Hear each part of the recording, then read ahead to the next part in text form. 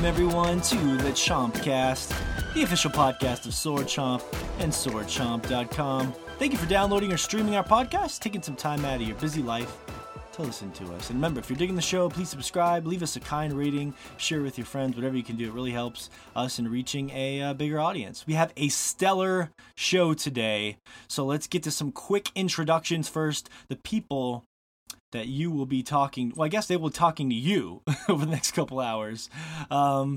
First up, from Michigan, Mr. I Hate Cheese on My Donuts, Joshua Fowler. How you doing, Josh?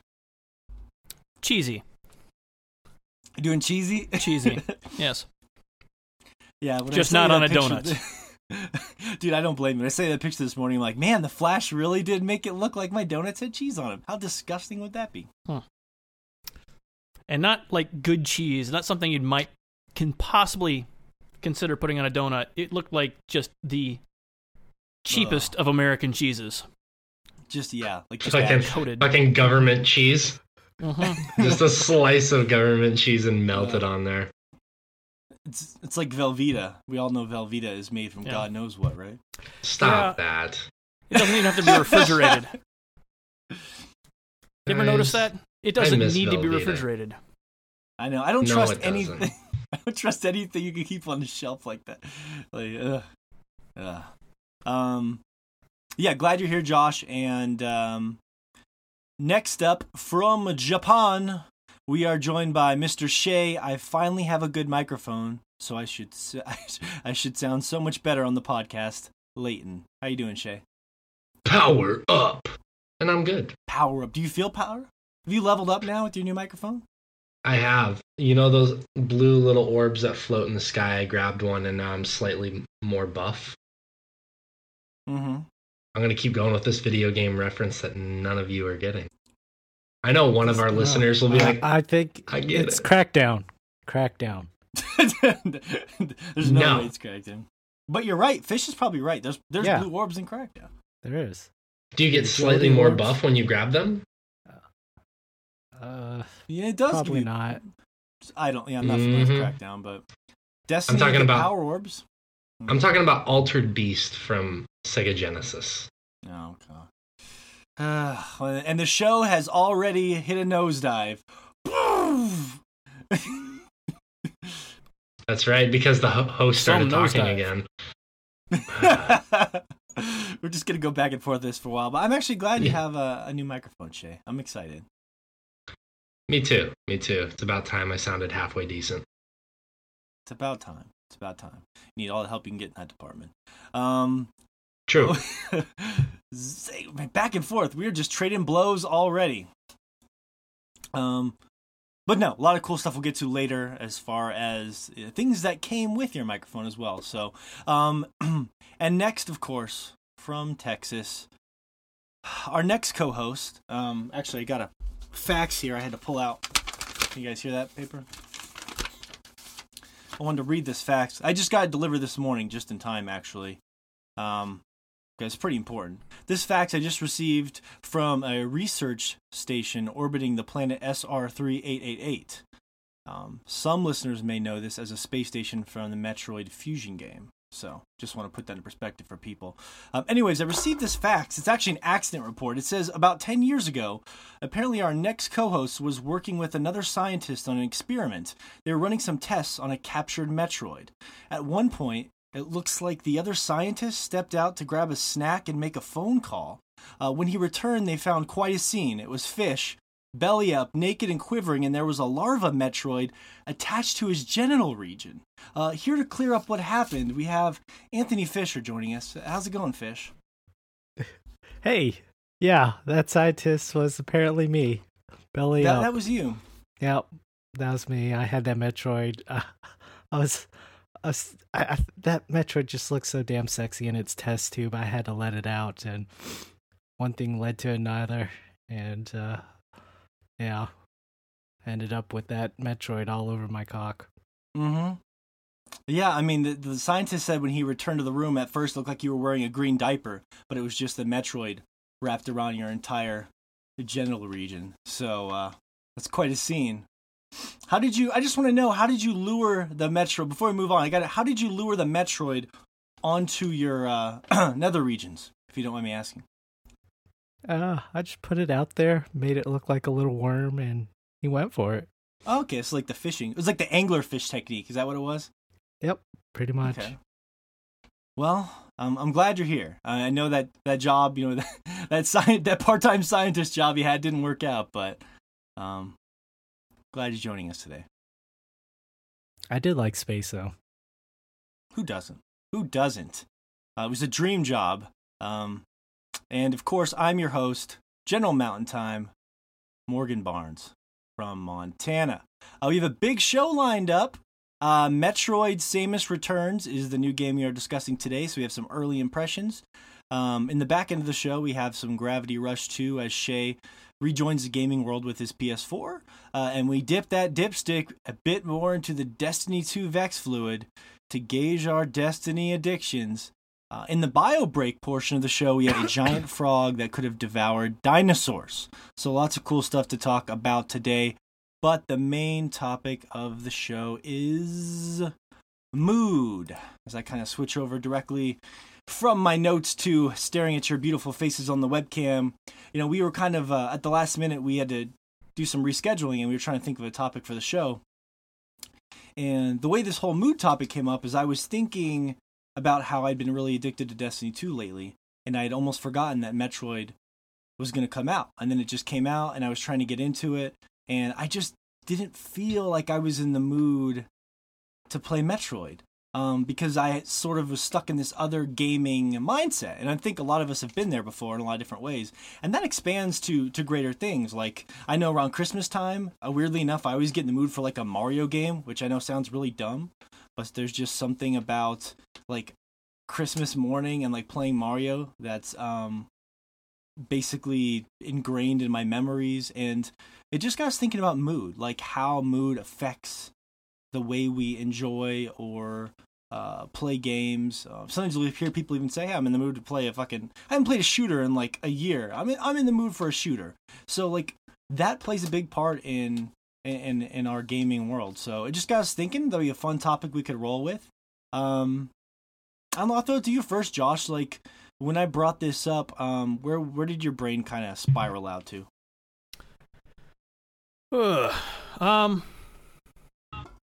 I mean, kind of the first thing that I thought of obviously was like kind of like my comfort food games, the ones that I'll play just if I really just don't want to think, if I just to veg out, because I've got a few of those that you can just turn on and not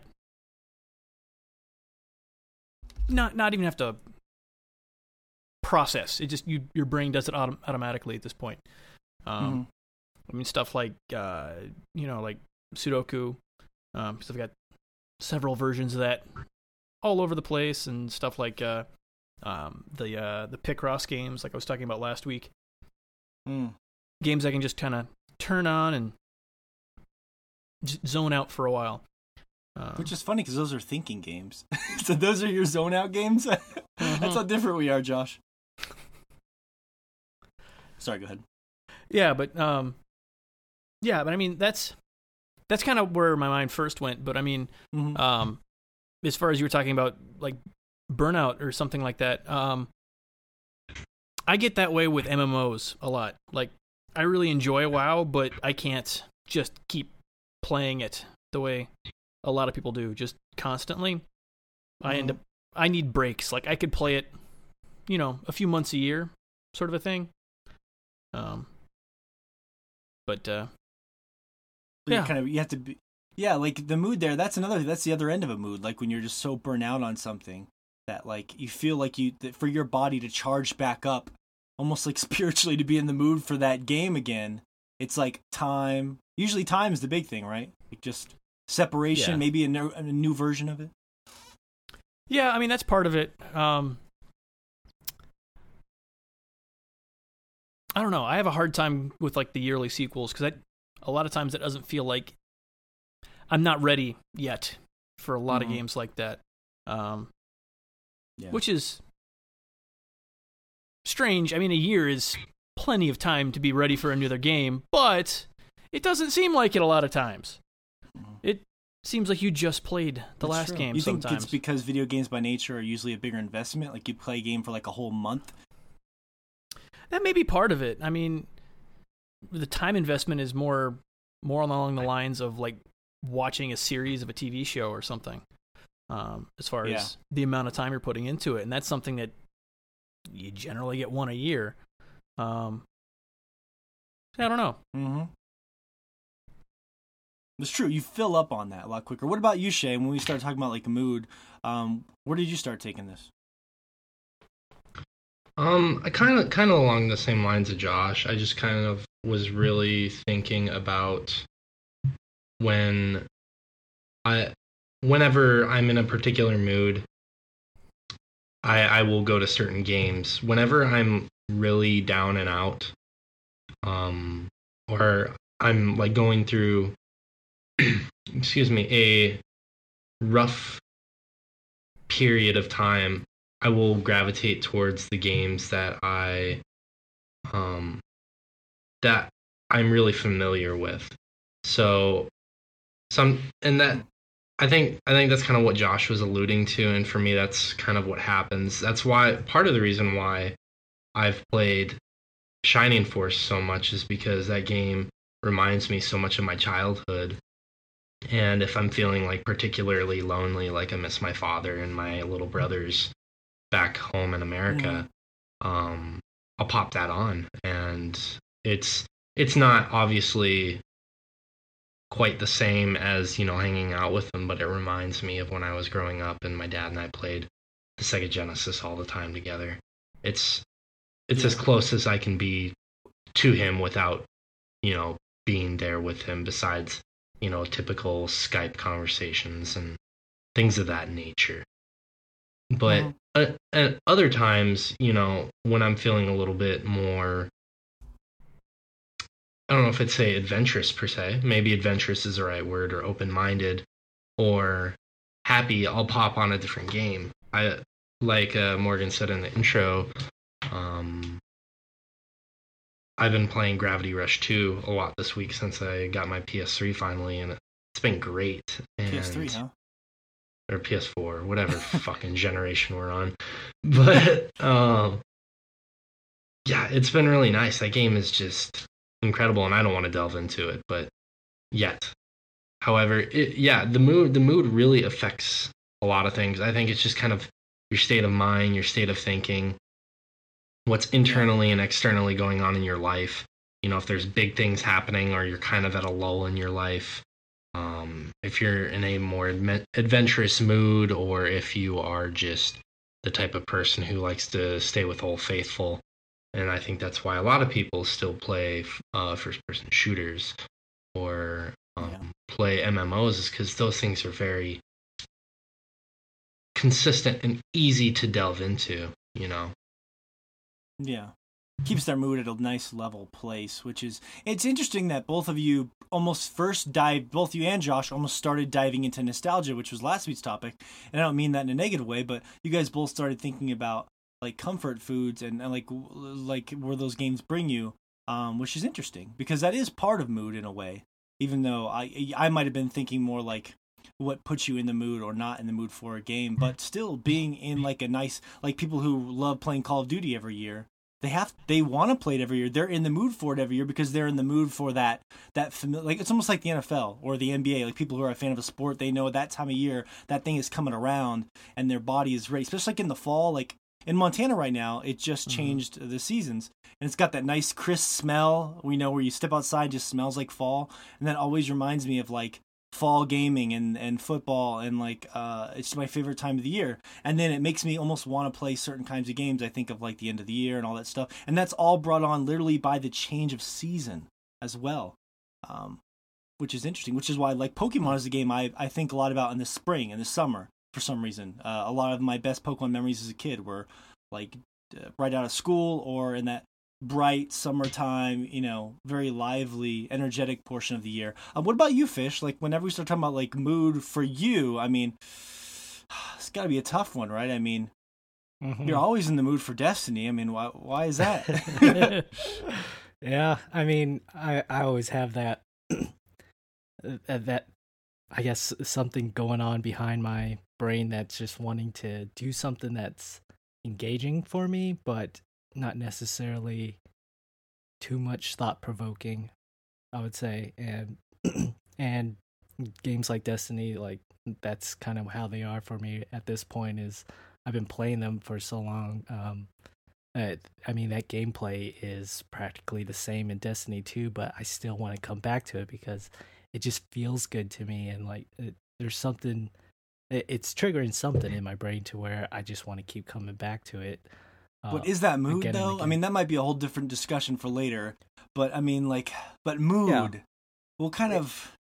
Yeah, I would say it's kind of connected to mood. Like, if I'm really tired at the end of the day, or just want to kind of relax and unwind, like that's the first thing that comes to my mind is wanting to play a game like Destiny, or maybe like Diablo 3, where I could just sit down. I know exactly what to do in that game. It's just I just want to go through the motions and kind of let the game seep into me slowly and seep into you. Yeah. But I mean, there's other games out there like Hyper Light Drifter. Like that was a game that I didn't think I was gonna like that much, and I didn't know if I was gonna like it that much. But once I played it, like it set off this tone inside me that I was like, man, this game is so good. I didn't know I needed this in my life, and then eventually that turned into like this very like happy mood whenever I played that game, to where every time I booted it up to progress in that game, like I felt like I was experiencing something that I needed in my life, but was just discovering that I did need it in my life, you know? Mm-hmm. You didn't know you needed it, but you did. Yeah. Yeah, it was like maybe you were in the mood after a long period of time for like a classic sort of Zelda-style game that offered. Like I remember maybe something as a kid, you haven't played probably a game like that in a really long time. Mm-hmm. Yeah, that's part of a reason why, but yeah, I mean, maybe it was harkening back to like that nostalgic feel, but in like a nuanced type of way in a new game, you know? Like sometimes like when you look at like a new game, like you wonder like, is this something that I'm really gonna like? And like it's hard to gauge per se, and for me it's very hard for me to try and go out and buy a new game. But I guess mood, you kind of have to go off your feelings a lot of times when you're trying to make a purchase on a video game sometimes. Because I mean, I really don't go out of my way to read reviews per se, but yeah. I mean, well, I mean, and you're a creature of habit, which I think a lot of people are. Whereas like, I know I've learned that I'm very moody as well, which is just one of those weird things, right? But it's one of those things where when you think about it, my gaming moods fluctuate a lot more than maybe yours. You're like an even keel, which is interesting. But sometimes even like you said, you were in the mood for just something old school. Like when we did our E3 show this year, you're like, I'm kind of in the mood for like a Mega Man kind of game. I haven't played one of those in a long time. Yeah, that was definitely like a nostalgia of, you know, going back to those days of playing Mega Man, and the feelings that I got and how much fun I had playing those, and then thinking back to it, of course, wanted to relive that sort of excitement for those games. Yeah, I mean, sometimes we think we're in the mood for something, and maybe we don't even end up being there. Like this summer would have been perfect for Nintendo to drop that Metroid game for me, and then the timing has not been great, and which we can get to a little bit later. But I mean, it's been such a long time. What is it? I want to say 13 years since the last 2D. No, that can't be right. 13 years since the last 2D Metroid? That might actually be right. I'll double check that in a second. And I was thinking it's been so long, I need to be in the mood for that. But there was this other thing kind of getting away. And I was going to ask you guys, like, I wonder how reviewers separate that. Because, you know, we live in this world where people, if they work for a publication, they're given a game usually. And they're like, hey, we need you to review this. Like, if they're not in the mood, so to speak, to play that game, it's going to be reflected. You know what I mean? Like, if I were to hand fish any other game right now and tell, okay, this is your job, you need to review this, he's going to play it, whatever, slap a score on it, and then he's going to be like, when can I play Destiny again? More than likely, you know? Because that's where he's at. And I always wonder how reviewers deal with that, because it just seems like everyone's going to bring a little bit of a bias tilt to something that you can't gauge, because everyone has a different mindset or mood.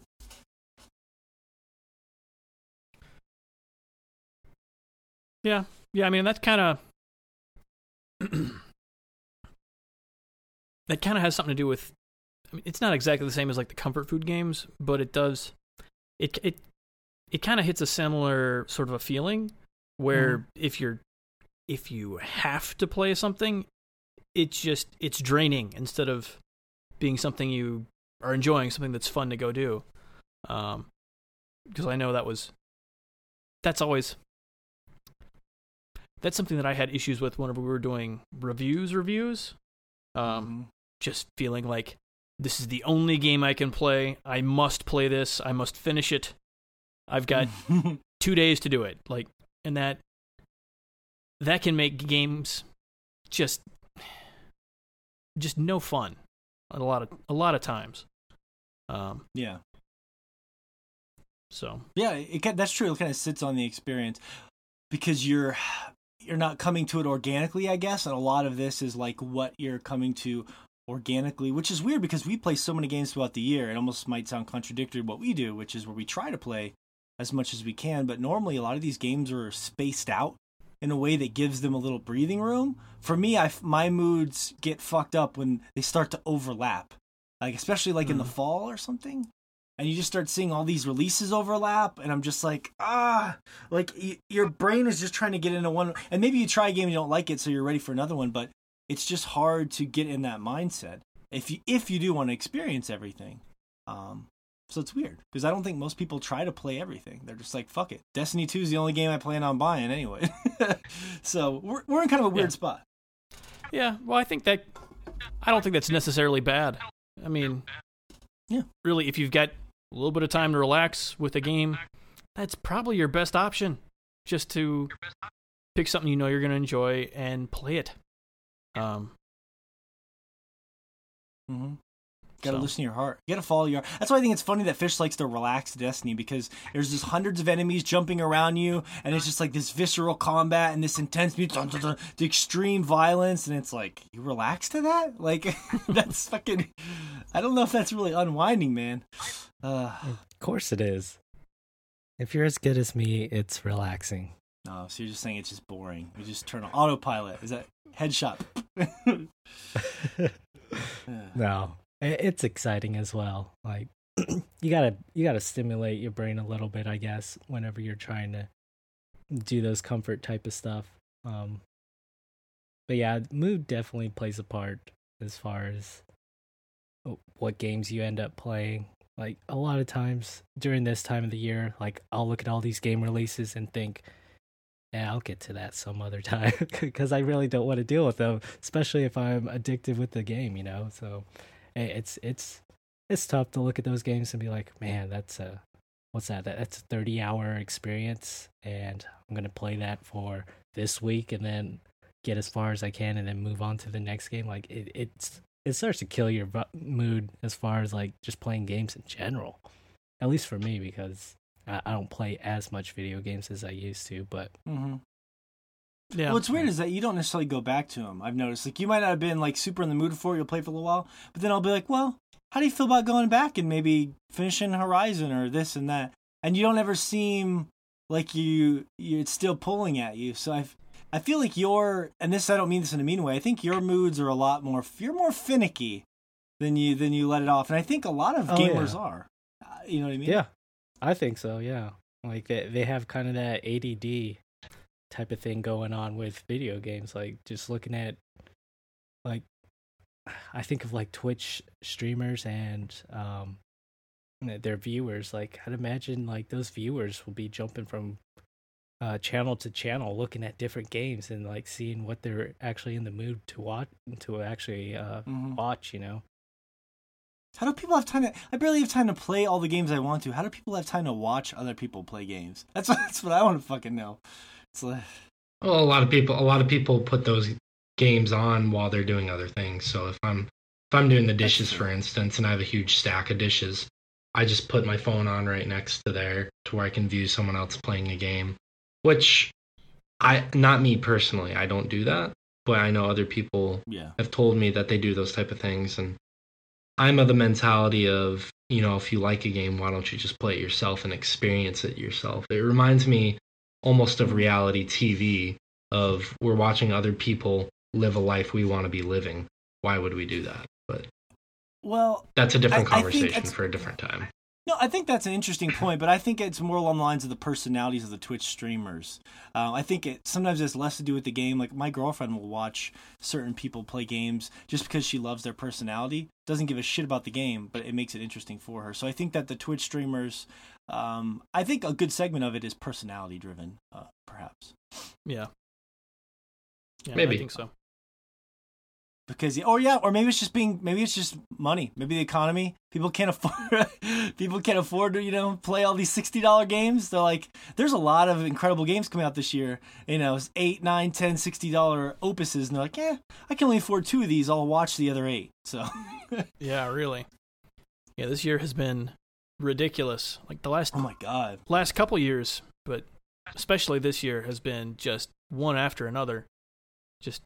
This year's got to go down, right? Like, this year might be the biggest year of all time. A Mario, a Zelda, Horizon, a Resident Evil, a Metroid, Destiny 2. There's games that I'm excited about, like that VR fishing game, and I'll be the only one that cares about, but there's a plethora of other games. Battlegrounds, which has become a phenomenon. There'll be a new Call of Duty. Like, this year could go down as one of the biggest years, if not the biggest year ever, which is... That's crazy. I'm sure I threw other stuff too. Anyways, you guys forgot a little-known game called Cuphead. Cuphead. Yeah. Cuphead.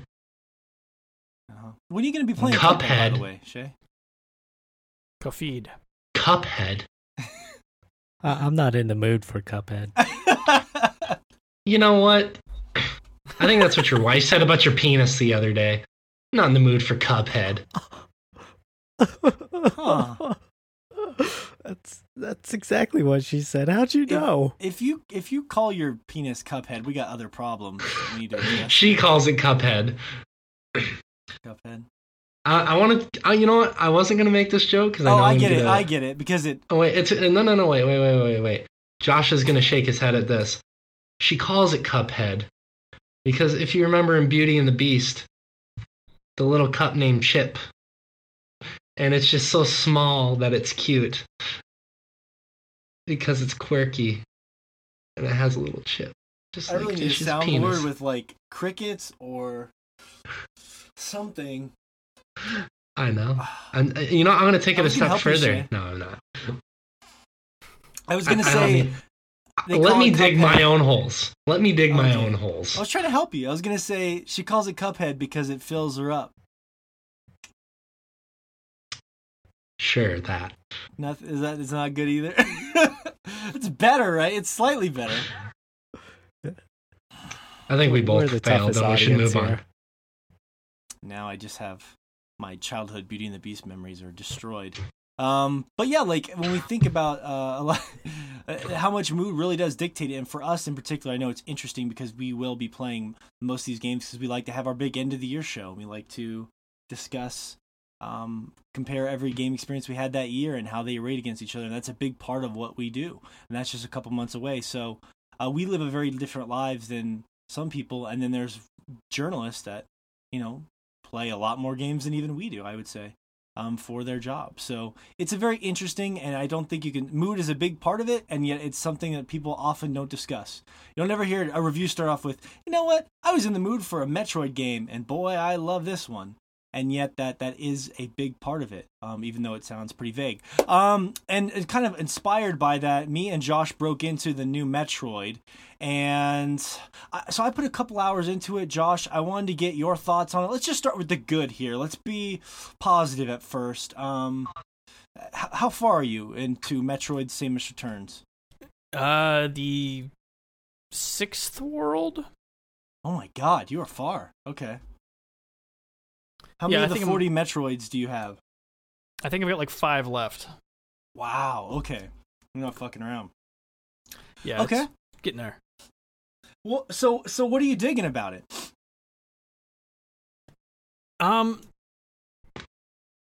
It's much more difficult than Metroid has been in a while. It is fairly challenging. Stuff does a lot of damage to you. And kind of on that same note, though, they can't decide exactly how hardcore they want it to be because, like, they've got there's competing features going on. Like, there are very few save points in this game compared to a lot of the other Metroid games. You can be a long way away from a save point. So it makes you... It kind of gives you this feeling like, oh no, I need to be careful. I need to... if I die, I'm losing a lot.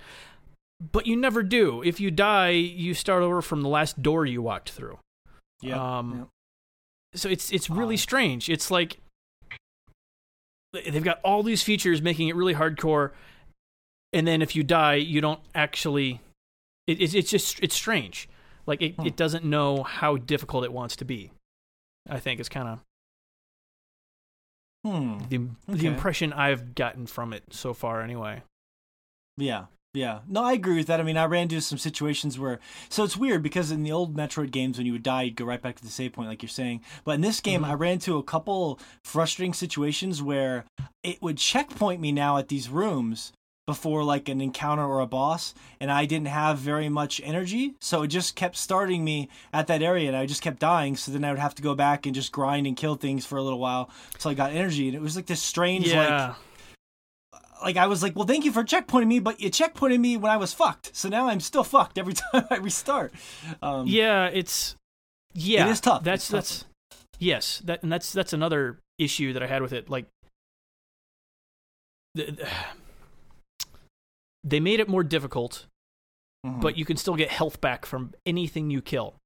So a lot of times you get in a situation like that, and you just find one of the little respawning bugs that pops out of a burrow, because they've been in every Metroid game, and you just stand there and tap fire until your health is full again. It's strange. It's like they've obviously rethought a bunch of stuff in this game with the combat system and the parrying and enemies being pretty difficult. Yeah. But then it didn't go all the way. It's like they wanted to make one thing and then were told that they couldn't. Almost is kind of how it feels. Yeah, it does feel that way. Well, that's the weird thing, Fish, is like there's new parry system that Josh is talking about where it's easier than it sounds. Basically, when you see an enemy sparkle, they'll fly at you. At least this is my case 3 hours in the game. They'll sparkle, which means they're about to attack you. And if you instantly smash whatever the parry button is, you'll block them. And when they're blocked, they're stunned, and you can attack them a bunch and kill them faster. But it can be frustrating too because you can get in a room with a bunch of enemies that are all trying to fly at you. And if you don't parry the first one, it's just like a fucking avalanche of getting fucked real bad. So that's like the most novel thing about this game, unfortunately, is like the parry system. And then there's like this 48 Metroid hunt, which is weird because the game doesn't really tell you that. It's just there's a number 48 at the bottom. And then as you start killing these Metroid-y things, that number gets smaller. I only know that because I heard somebody else talk about it on a podcast, that there's sort of this bounty hunt to get 48 Metroids. But it's not made out to be this cool thing in the game where she's like, all right, I'm going to track down each one. It's just real weird. Like they're going for the vagueness of Metroid. Like they just put you in the world and they just don't tell you anything really. But it's kind of strange because it has a weird hook to it. I guess if that's the closest thing it has to a hook. I don't know. How'd you feel about that, Josh? Yeah. Part of the issue is that they ramp up the difficulty of the Metroids too slowly. I don't know how many different types you've fought so far, but like they keep evolving. They keep on. You find like different, bigger. Yeah, bigger and bigger the farther you get into the game because they've had more time to grow. So like you fight one larval one, which is basically just the jellyfish looking thing that everyone knows. Oh, so you fight one of those, and you can just shoot it 2 or 3 times and it dies, and then the next several are like these Nautilus-looking things that you have to shoot with missiles, and jump over their one attack. And it takes too long to ramp up. So there's any like really grand bosses like in the past Metroid games? There are, but not a lot.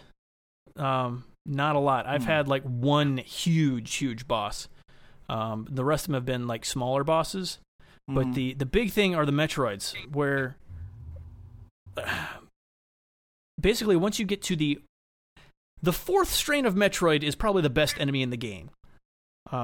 It's really good. They use your weapons in interesting ways to fight them. They're really good. Those are basically the best fights in the game. Okay. And you get a good number of those. But it like takes too long to get there. So. Well, Metroid's known for having those classical, just gigantic, like Super Metroid had like those Ridley, and then that giant weird green thing, and that big green fat giant monster thing. I can't remember the name of it because the name is irrelevant. And there was that weird underwater, like it was like a weird demonic clam. Like there were so many giant like bosses that filled the whole screen, and they were so memorable. And pretty much all the Metroid games. It's an interesting way they decided to take it. So I will say this though, the one thing they did do a great job of is it definitely feels great. Like the weight of the character, which is something I told you guys playing that Castlevania game. Like Samus feels right. Like just the movement and everything, the way it feels to hold a charge beam and shoot it, jump around it. That all feels great to me. Mm-hmm. Yeah. They got that down. Yeah. Which is important. Yeah, I don't like to understand. That is important. I guess to me, Josh, you said it felt like they wanted to make it harder. Maybe someone told them not to. Like some corporate guy came in there and was like, this is. I feel like the checkpoints are the one thing. Like I feel like if you went back to the last place you manually saved, it would be a drastically different game. Yeah. Like it would be like Dark Souls difficulty game if it only saved at checkpoint or at save points. Yeah, that's true. Based on the way everything else is tuned. And they probably got caught in that weird thing when they were developing it. Like, we can't make Metroid that hard. Like, it's too big of a franchise for Nintendo. You know what I mean? Mm-hmm. Yeah. Yeah, that's weird. I hadn't thought about that, but that's true. And yeah, because you'll fight really tough enemies, things that would be. I mean, it would feel basically like Dark Souls if you had to walk the whole way back there every time you died to them. But since you get, like you said, checkpointed right outside the door, you can just keep on banging your head against it until you finally figure it out. And it feels strange. My girlfriend had a good point too. She was watching me play and she's like, why don't they most games when they checkpoint you just give you life back? Why don't you get your life back? I'm like, yeah, that would be nice. If you're going to checkpoint me at this dumb door, just give me my fucking health back like every other game in existence, you know? Yeah, they need to do that because, like I said, it's very easy to get your life back, but it's slow. It's time consuming. It's not. It's not good game design. It's not good game, and that's the problem. Is that like, how does this happen? Like, this is not like a end of the world thing, but I just wonder how this can happen to Metroid. Did people not play this? You know what I mean? Like, did people not go to them and say, hey? This feels a little off because of this. Like I knew it within an hour of the game. You knew it. Like it's just odd to me that can even happen. Well, I feel like they reworked huge portions of it to make the new combat system, but then felt like they were stuck with old systems that they couldn't get rid of. Otherwise, they'd offend someone. A lot of it feels like that. Like I was saying, those bugs that just pop out over and over again, so you can get your health back. Those have been in pretty much every Metroid. That's what they're used for, to get your health back. Because you used to only respawn at, save points. And it felt like they couldn't get rid of those. They have an ice beam that you use to freeze one enemy in the entire game, so you can jump up. There's one time, that's it. I remember that. I've already done that. It's there's stuff in there that is only there because they couldn't get rid of it. Think about the health thing. Like, if you just give you your health back every time they checkpointed you at a door, you could erase health from all enemies. Like, the fact you have to kill an enemy to get like a small sparkle of health is such an archaic thing that adds nothing to the game based off the systems they have. And I agree, you're probably right. They probably said this is the way Metroid's always been. Yeah. We can't. I don't know. change Like, I almost feel like making it harder would have been the way to go. Like, if they just didn't add that checkpoint system in, just make it a more difficult game. I feel like I would have been happier with that than the middle of the road approach that they went with. Commit to one or the other. Yeah. Yeah, exactly. That's the thing. It can be a little vague at times too, like, and this is in a good way for some people. I remember this morning I was playing it, and it lit this icon up on my map, and I assumed it was a Metroid that I had to kill. So I went there, and it was beeping, doo doo doo, and I was in this room, and it looked like there was like this weird green blob was on the ground, and I spent like 20 minutes trying to figure out what I could do, and I haven't figured it out. There might be nothing I can do in that room. I don't know. The thing is beeping at me like, hey, there's a Metroid here. It's flashing 48, and I'm like, I've tried every weapon. I've explored every cranny. I think that might be something I just have to come back to later, but I still spent 25 minutes banging my head against a wall. Do you know those the are just last. Those are no. That's just last known location of the Metroids is what it's giving you there. Last known location. Because that blob there Mm-hmm. that you're finding, that's a husk. The thing obviously evolved and moved on. So you're finding. Well, it wasn't obvious to me, like Josh. the cocoon. I was very confused. I actually thought this is what I actually thought. I thought you were supposed to lure the enemy over to that thing, and like a Metroid was going to jump out and like take it over or something. So I kept trying to like freeze the. This is the problem though. Like it's vague in a way some people are going to love because it doesn't tell you anything. But like I was banging my head on the wall, and I'm just like, fuck, man, like. Am I just getting dumber by the day? Like, what is happening? like, it's a little bit of an obscure. I mean, I am, but it's an obscure game in a way that kind of didn't help the fact that I wasn't really in the mood for it. So, you have to be ready for that. And I'm curious to see what you think of it, Fish, because I know you are going to be checking it out soon. Yeah, yeah, definitely.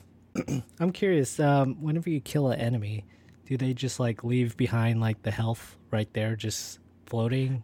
Yeah, like, it's the same. In Super Metroid, you can like you kill an enemy, and like if it dropped missiles, those missiles would be right. Yeah, they right just kind of there where floats. you killed you. Floats, Yeah. floats around wherever you kill them. It's the same sort of thing.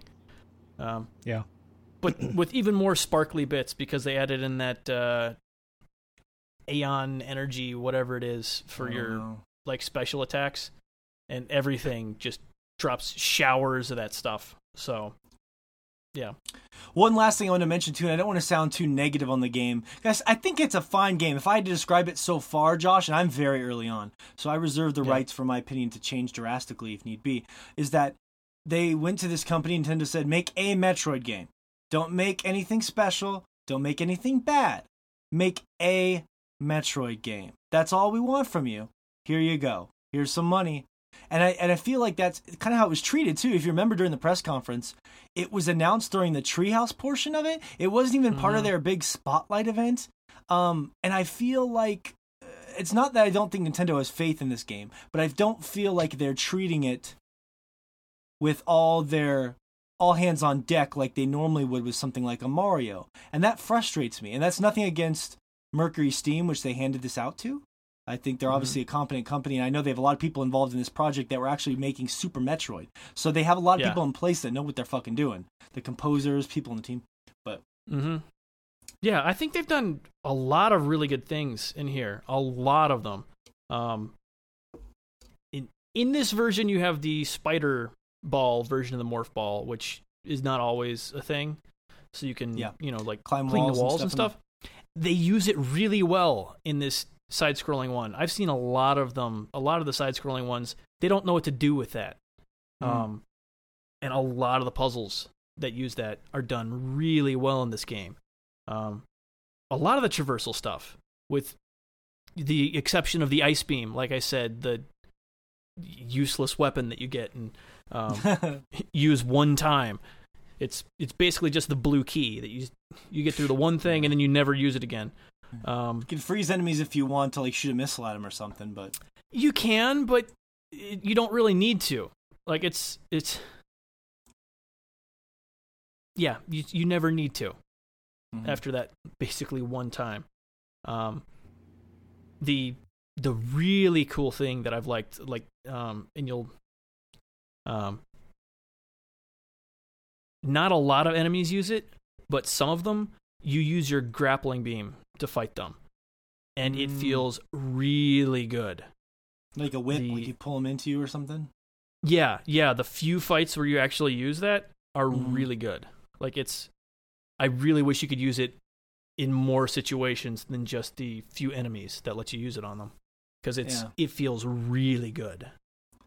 It does feel a little strange on the 3DS though, and that's the last thing I'll say, and then maybe we can talk some more Metroid later on if once Fish gets around to it, or as we wrap up, as we do with all these games, we check back in. But like the controls, they're not bad, but by any means, because I don't even know what that means. To say controls bad seems like a very preferential thing unless it's actually conflicting with how the game plays. But like holding just the very beginning of the game, I had to do this very simple thing where I had to jump up onto a ledge. While holding that ledge, I had to aim up at a rock that I had to shoot.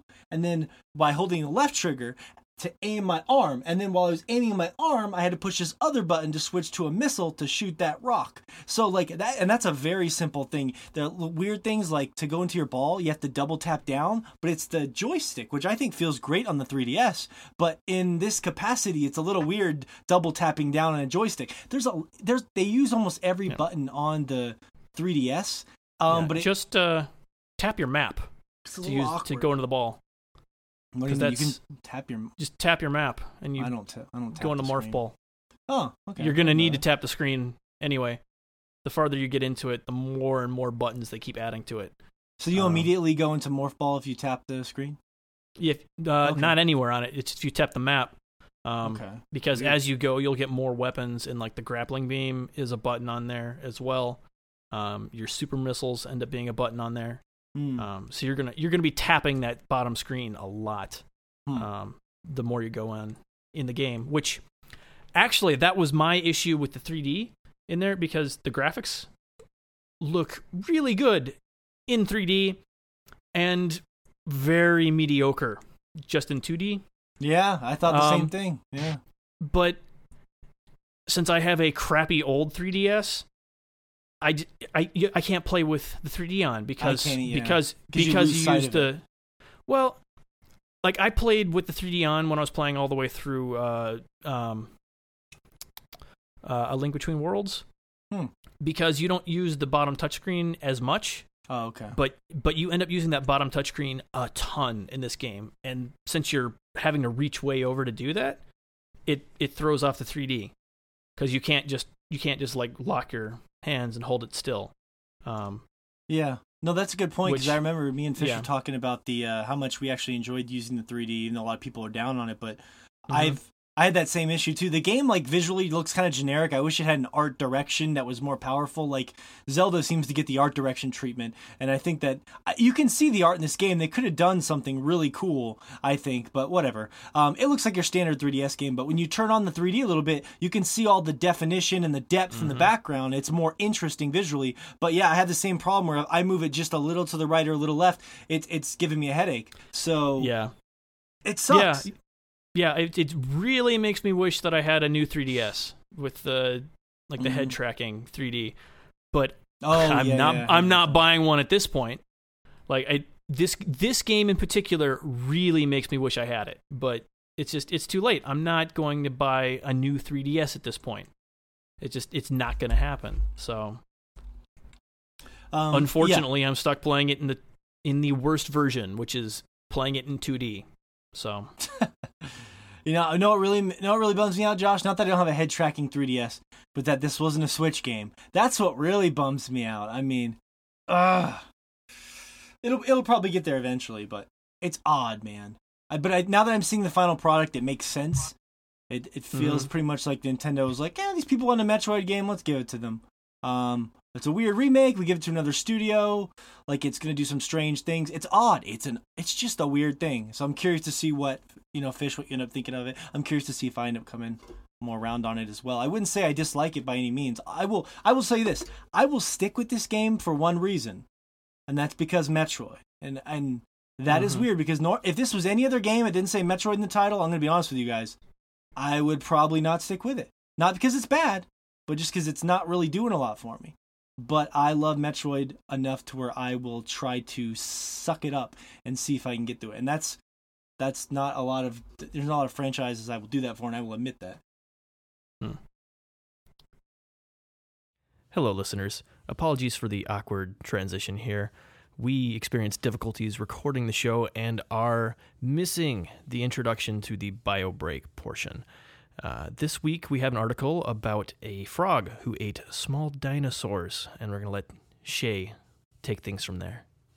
Yeah, this one I read extensively, and I thought, just reading it the whole time, I was like, man, this is just describing a big bad enemy in a generic video game. It's basically these scientists did this study on the Pac-Man frog because of how big its mouth is, and it has this incredible bite force, and they scaled it up to this frog. I'm forgetting the genus and species name, but it is just called the devil frog, which is why it reminded me of like a video game enemy. And they scale. That's right. You fight the Pac-Man frog and you make your way to the devil frog. But basically they just scaled up this the bite force strength. No, sorry, the bite force of the Pac-Man frog, and it is on par with some current mammals like a lion and some other of those big carnivorous apex predators. And so they are theorizing that this Pac-Man frog, which was 16 inches, that thing is bigger than Josh's, Morgan's, and my penis put together. That thing is fucking massive. And on top of that, it's the same size as Fish's penis too. It's crazy. But in all seriousness, 16 inches is massive. Thank you for that visual parallel. So that math checks out. It does. Yeah, but for a frog, that's like bigger than a toy poodle, man. That's bigger than some small fucking dogs.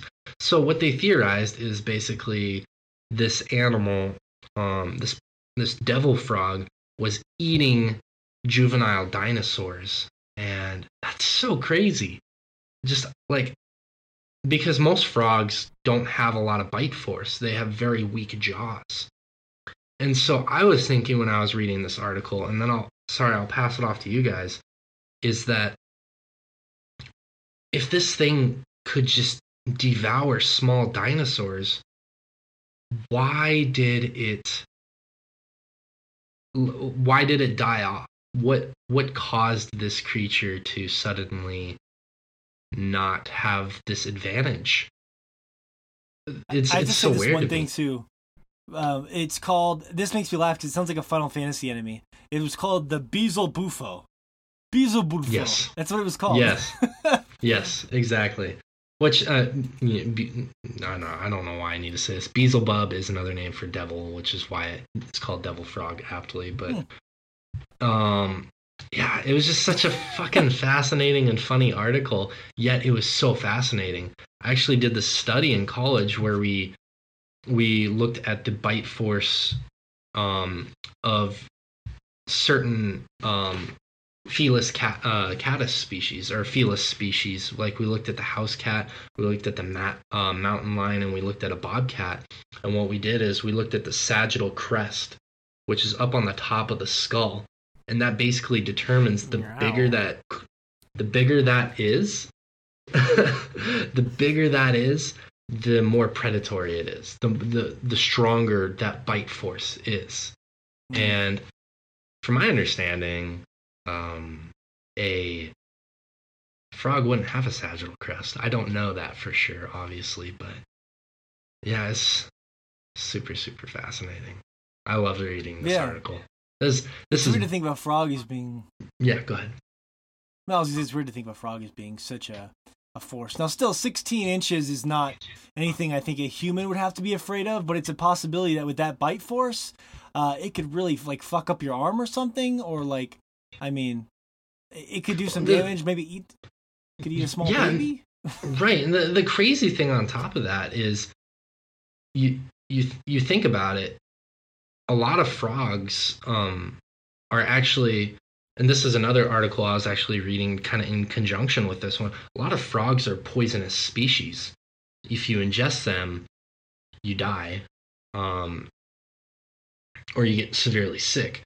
So wouldn't it be crazy if there was something like the size of a devil frog out there, and it also was venomous on top of that, or it just transmitted diseases through its mouth? That would just be insane. And I think there could be so many possibilities if that creature made it through time and was alive now, just the evolutionary advantages that it would have. But I'm going to stop there. Yeah. Because I'm going to keep going and keep going. I just think it'd be fun to see one of those things where they just kept putting like some other object in the mouth to see the bite force crush it. Because I would just be curious to see how strong its bite force actually was. Because you hear it and you read about it, but I just would, the visual there, but I just would love to know just how strong, like what that felt like, Like if you put your hand out and that frog bit your fucking arm, like how much damage is it doing? Like that's fascinating to me. It's true. It's true. It would. I'm sure you could do some sort of proportion or relation type experiment. Like you being bit by this is the equivalent of having a 1-ton anvil dropped on your arm or something like that. I'm sure they can do some like equivalency there, but I wonder if it opens real wide and slow, like, and then just like shuts really fast or something. Like, I'm just trying to visualize it because it was an extinct species, so we don't know. Right, and the crazy thing too is they don't even think about this. Is the last thing I'll say. I'm sorry. Is with it being 16 inches, that thing could probably jump really fucking far in the air, or high in the air and far. And just imagine it like just this giant frog leaping at you with that bite force. That shit's scary. That would be scary, yeah. Or like a pack of them. Yeah. Maybe like 4 of them jump at you at one time. One jumps on your head.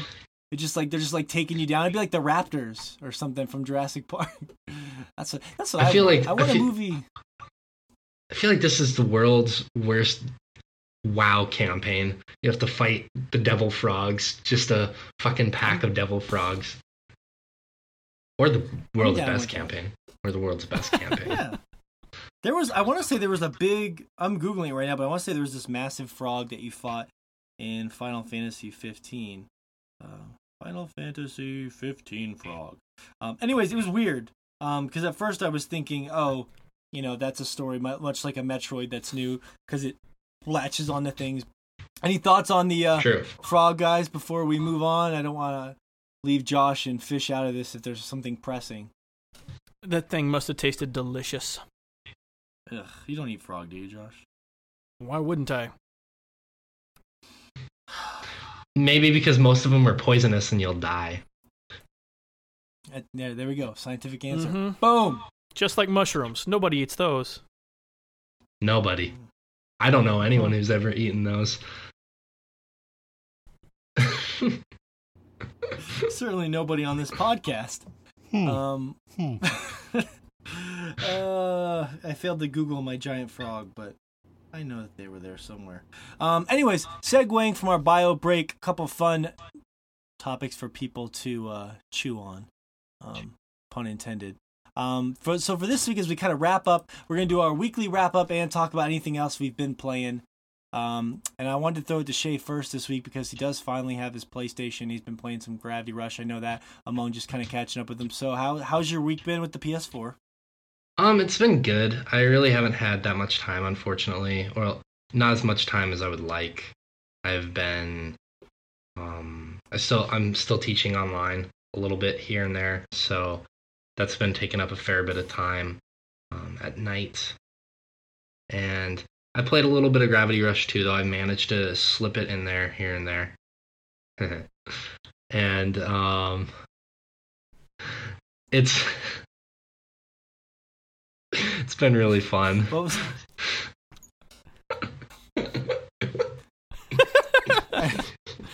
Shea, I broke Shea. Why'd you have to laugh at your own pun, man? Your own dirty little pun. Come on, Shea. I'm not classy at all. I liked it. I liked it too. But no, it's, man, I really forgot how good that game is. That game is insanely good, and I'm really glad to have the PS4 back to be playing that, because I remember stating in January when Josh and I had played it that it's basically a Studio Ghibli-esque game, and if we're talking about mood, that game always puts me in a good mood. The music is spot on. The artwork is great. The story is super interesting. All of it just contributes to me being in this super jubilant mood whenever I play it. And it's been great. It's been great to get back to play that game again. It's also great to have a PS4, honestly. But yeah, I love that game so much. I did do one of the worst missions I've ever done in my life in a video game, though, which I want to tell you guys about. There's this one mission, and it's a side mission. And basically, this woman has lost her dog. Or not her dog. Her dog has lost her frisbee. So you have to take this stupid fucking dog with you. And I love dogs, but I don't love this dog. This dog is an idiot. Okay. This dog is an idiot. So basically, you have to walk around this park, and it's this small ass park, and you have to call the dog every like 5 meters. So you like take 3 steps, and you're like, "Dog, come on!" And half the time, it's the Last Guardian. Is that what it is? It's the Last. It was Guardian. the Last Guardian. Yeah, essentially. And the dog doesn't listen to you half the time. Last Guardian, yeah. Dog doesn't listen to you half the time, and you're like, all right, dog, come on. And the dog's just like fucking frolicking whatever the dog's doing, looking around and shit. And I was getting so pissed because you can't find the frisbee unless the dog follows you. So it was this mission that should have taken maybe 5 minutes. It took about 20. And you find out that this girl stole it and she ran off, so you have to chase this girl. And then there's another sequence where you have to walk around this big building and you have to call dog. And then finally you trap her and then you get the frisbee. Then you have to do a fucking throw the frisbee mini game where you have to chuck the frisbee into this circle. And the aiming is just so bad on it, and I just wanted to blow my brains out the whole time. It's fucking terrible. It was one of the worst missions. I'm glad ever. I could send you your PS4, and I'm glad I could send your PS4 halfway across the world and have you spend half an hour bringing a dog around a park and beating your head in frustration. Jesus Christ, that fucking dog! I swear to God. I swear to God. So it sounds like. So the side quests in that game not good then? Is that an example of the side quest? Most of them are really good. Just that I don't know what the hell happened. They were like, oh, well, Last Guardian was a turd, so let's one up it. Okay. Well, that does sound unfortunate. Yeah, I'd sent Fish this text though. Shea's gonna be getting on that Destiny train, Fish. He's gonna be getting on that train. Oh hell yes. Yeah. We're Definitely. I will. Definitely take that nasty taste of that side mission out of your mouth and stick Destiny 2 in there instead and have a nice, big, meaty, flavorful experience there. God, I'm just getting aroused by this description by the minute. If he wasn't sold on it before, he definitely is now. That's for sure. But what else about your week, though, Shea? I mean, anything else exciting besides the Gravity Rush and the PlayStation arriving going on? I know you've been busy, but anything else worth of note? This week was Sports Festival, which is a yearly thing in Japan, which was super, super cool. It's just basically the kids, they get together and they practice all these dance routines. They have to do these chanting routines. They have to do various activities like a relay. They had to do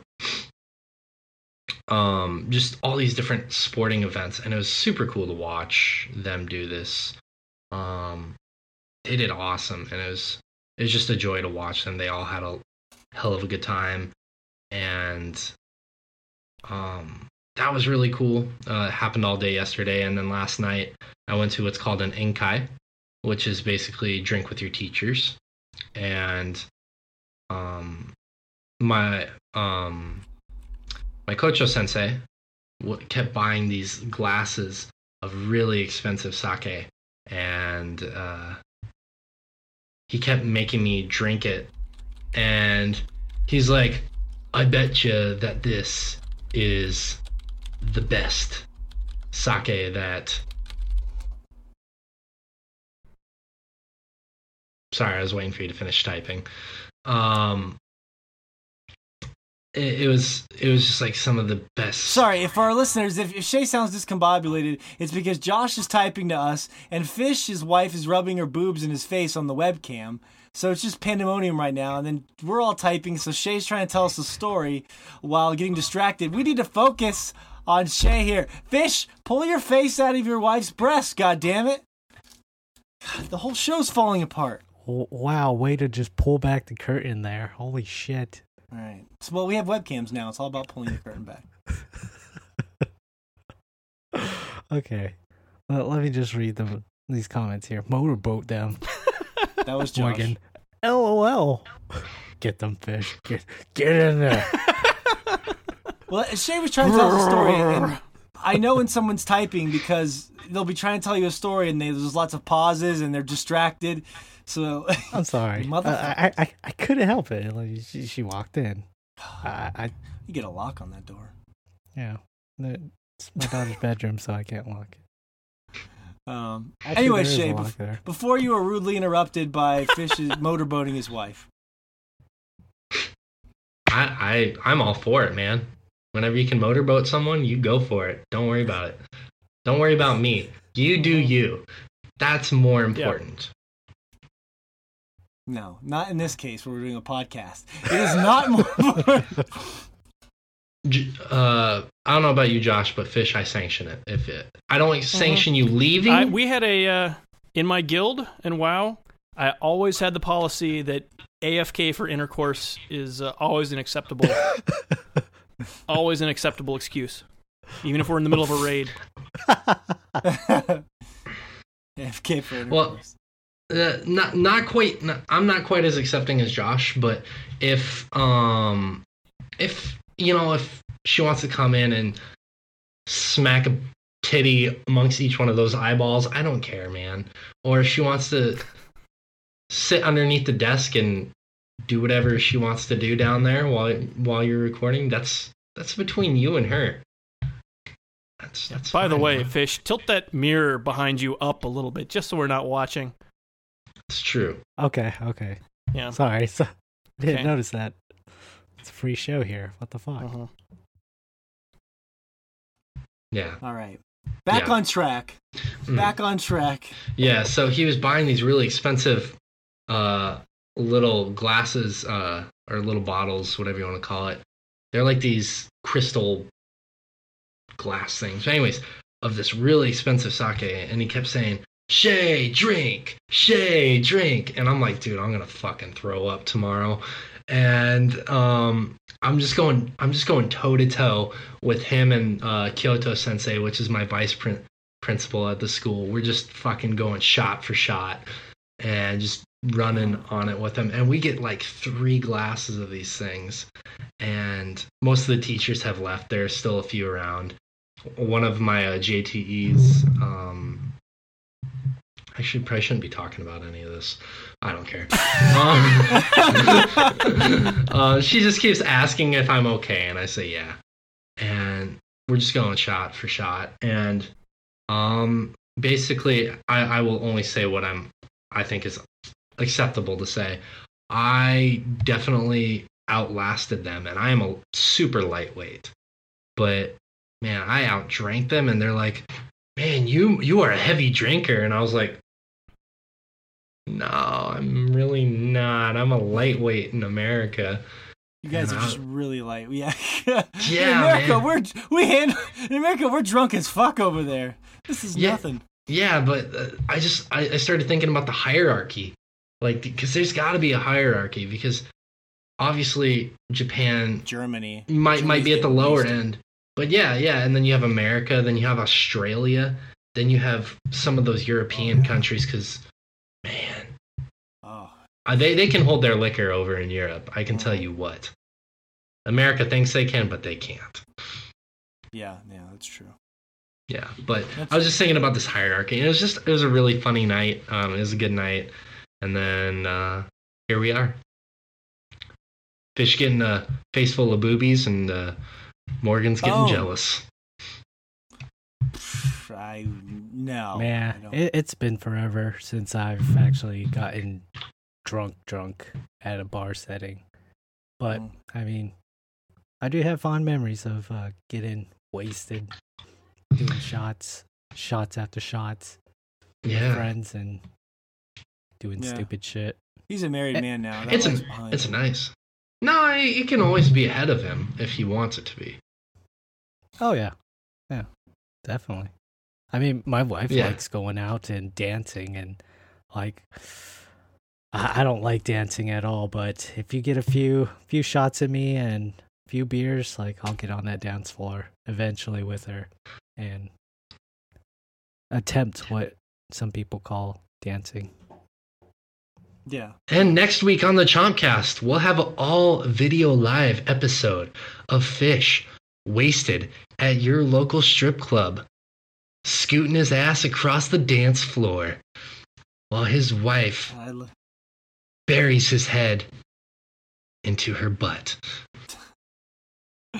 Me and Fish I have memories I cannot talk about with Fish on the podcast. So many and crazy memories that would blow your mind and our listeners' minds. And you'll never know. It's fair. It's fair. It's the thing about going out in those settings too is it's a very tempting situation. Like there's some very beautiful waitresses out last night, and I didn't want to be a scrub in front of my fellow teachers, so I was just like, "Arigatou gozaimasu, sumimasen," things of that nature. Okay. Very gentlemanly, I'm sure. Have to be with your teachers. But yeah, so and on that note, Fish, how has your week been? Is the Destiny addiction still strong? Oh yeah, definitely. I the first 2 weeks of playing it, like by week 2, I wanted to say, or I guess this is week 2 actually. Well, no, this was week 2.5. 2.5. Okay. Yeah. I feel like there's been 3 different Nightfalls though, so I want to say 3 weeks, but yeah, there has been 3 Nightfalls. Anyways, like, yeah, I mean, I thought there wasn't that much of an endgame content going on with Destiny, and I thought maybe I was gonna get burnt out on this game. Like in the back of my mind, I was like, man, I'm doing these public events, I'm doing these strikes. Like I feel like there's something missing. Like yeah. And I started thinking about it as like by the end of Destiny 1, there was so much content in that game. Like there was a Prison of Elders and the whole Court of Oryx. Like there was so much to do in that game by the end of it all. And I was just thinking in Destiny 1 or Destiny 2, I was like, man, this game feels like a more not hollow experience, but it's not as deep as I thought it was going to be. That's right crazy. Off the bat. Yeah, go ahead. I'll let you finish your thought. Right off the bat. Go ahead. No, you already did. You already did? I just think it's funny sometimes that creators can make these massive games that people play compulsively, like 100 hours in the first 2 weeks, and then because the end game isn't going to keep them busy for several months, they're somehow thinking it's only giving you 90% more game than everything else out there. But your first instinct was, it feels a little. I don't know. I'm just kind of fucking with you. But I just think that comes down to expectations. But what you're saying is you were worried that the end game seemed a little I felt the same way. Me and you were grinding. Me and Fish rekindled our love a little bit after the whole incident last week with the Pizza Bros. We rekindled our love, and we did like 3 or 4 hours of strikes a couple days in a row. So that was good. And I was kind of like you, Fish. I'm like, this is fun, but yeah, this would be pretty repetitive because that's all we did really was the public events.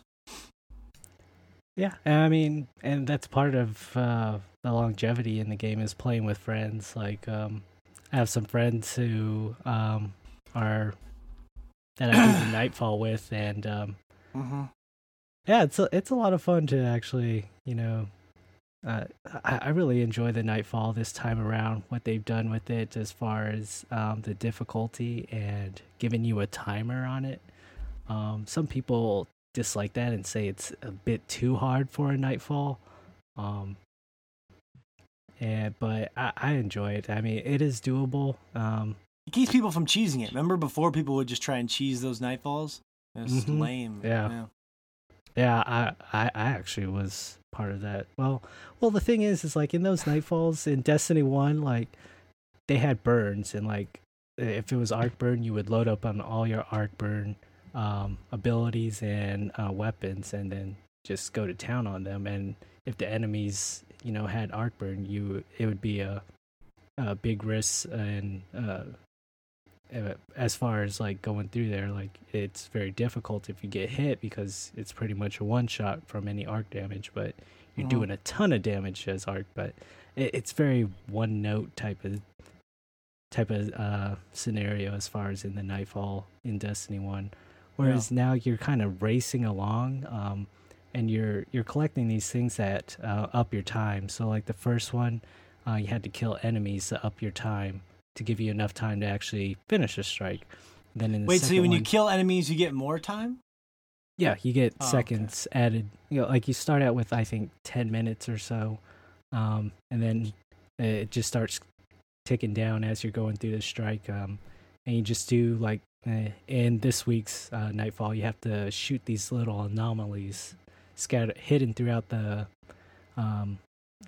strike, and if you hit them, you get plus 30 seconds to your time.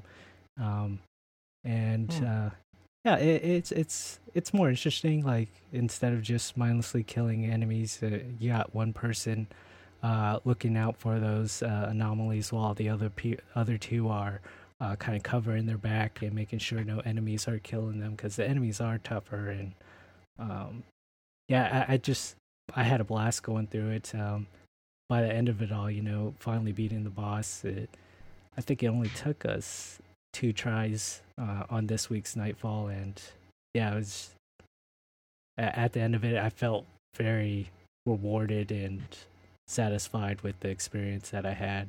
What are you doing with the other time? I mean, that's like a half an hour of the 30-40 hours you're spending a week playing it. Like, what are you doing for the rest of the end game? Just sitting in the tower, just looking at all my loot, throwing it up in the sky, and just being like, thank God I got all this wonderful loot. I only go to the farm. Fuck the tower. Whoa. Throwing shade on the tower. Wow, you're hardcore. You're still hanging around the farm. It actually, I haven't been to the farm in quite some time. Ever since you got the more better social space. But Josh is totally pulling a Cade 6 right now as he on the webcam is slowly spinning a knife around in his fingers. Keep talking Destiny, guys. Keep talking Destiny. Just a visual image I wanted to paint for people. Josh is that's the way Josh is. He's got that look in his eyes. No, but so you mostly just doing the public event. Are you still running the public events a lot? Because that's what I can't stop doing them because they're so fast and it's like they're just so addictive. You're like, just one more quick little 5-minute event and I'll open a treasure chest. And you never know. Yeah, those are fun. Yeah, I mean, I like those because they feel more organic and like other players in the zone jump in and start helping out. The times when I don't like it is like whenever it's just me there sitting there. I'm like, oh fuck, I'm not gonna have any help for this public event. Not gonna get a heroic on this one. Yeah, I mean, if you really were good at it and You could get a heroic out of it, but it does make it a lot difficult. But yeah, that's always fun, and just exploring around as well. Well, that's when I interrupted you earlier. What I meant to say was, you were leading up to this. You were like, I thought the end game was going to be a little grindy or repetitious. It sounded like you were going to say, but, what was the big but? Well, the thing is, I'm still doing all that stuff, and I'm slowly getting my power level up. And I guess that small increase in that you get each week with the luminous engrams that you get for completing the milestones is enough to keep me addicted to the game at this point. But yeah, they're actually the big update that they're coming up with next week, September 26th. They're adding the factions in, so Dead Orbit, New Monarchy, and Future War Call is going to come into the fray, and all the Guardians are going to have to choose their side and collect items and do activities that will count as points. We're Team Dead Orbit, right? Dead Orbit? I don't know. What do you mean you don't know? It's because your fucking new friends are making you pick another side? What is this? No. I was looking at all the gear that you get from each faction, and New Monarchy's looking pretty dope. Is it all that dumb color-coded shit where, like, Dead Orbit's black and white? Yes. Oh, yes. They still got that theme going on. Like, you even get the shaders and everything. So, but Future Warlords, all their shit's like purple and yellow, isn't it? It's like, yeah. Who the fuck wants that? Well, in original Destiny, like, I would jump from faction to faction just to. Of course you would, traitorous bastard. They gave me no incentive to stick with them, so I just got the gun that I wanted from them and pieced out to the next faction. Hey, you don't talk about them like that. I'm still sore. Still, Fish just uses me for his side stuff, but he still does all the fun stuff with this. Last night it was funny. I logged on. I was like, Thursday. I know this is Fish's day off. I'm excited to play some Destiny with him, and I texted him at like 8:00 at night. I sat down. Nothing. No Fish. Guess he fell asleep. He was tired from staying up the night before with his new friends, and God, it's okay. So hard to survive off of an hour of sleep. God, are you? Are you real? Is that real? I can't even talk. Is that real, Fish? 1 hour of sleep? Oh, let's see. About 2.5 hours. Shea, this is unfortunately we're gonna be bringing Shea into this horrible world of addiction. Next thing you know, he's gonna be on the streets in Japan because he lost his teaching job to a really bad Destiny addiction that's gone awry.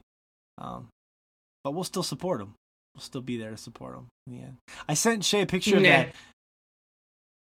You never know. It's okay, Shea. We can do stuff together now. I'll start another Titan just to go through with you.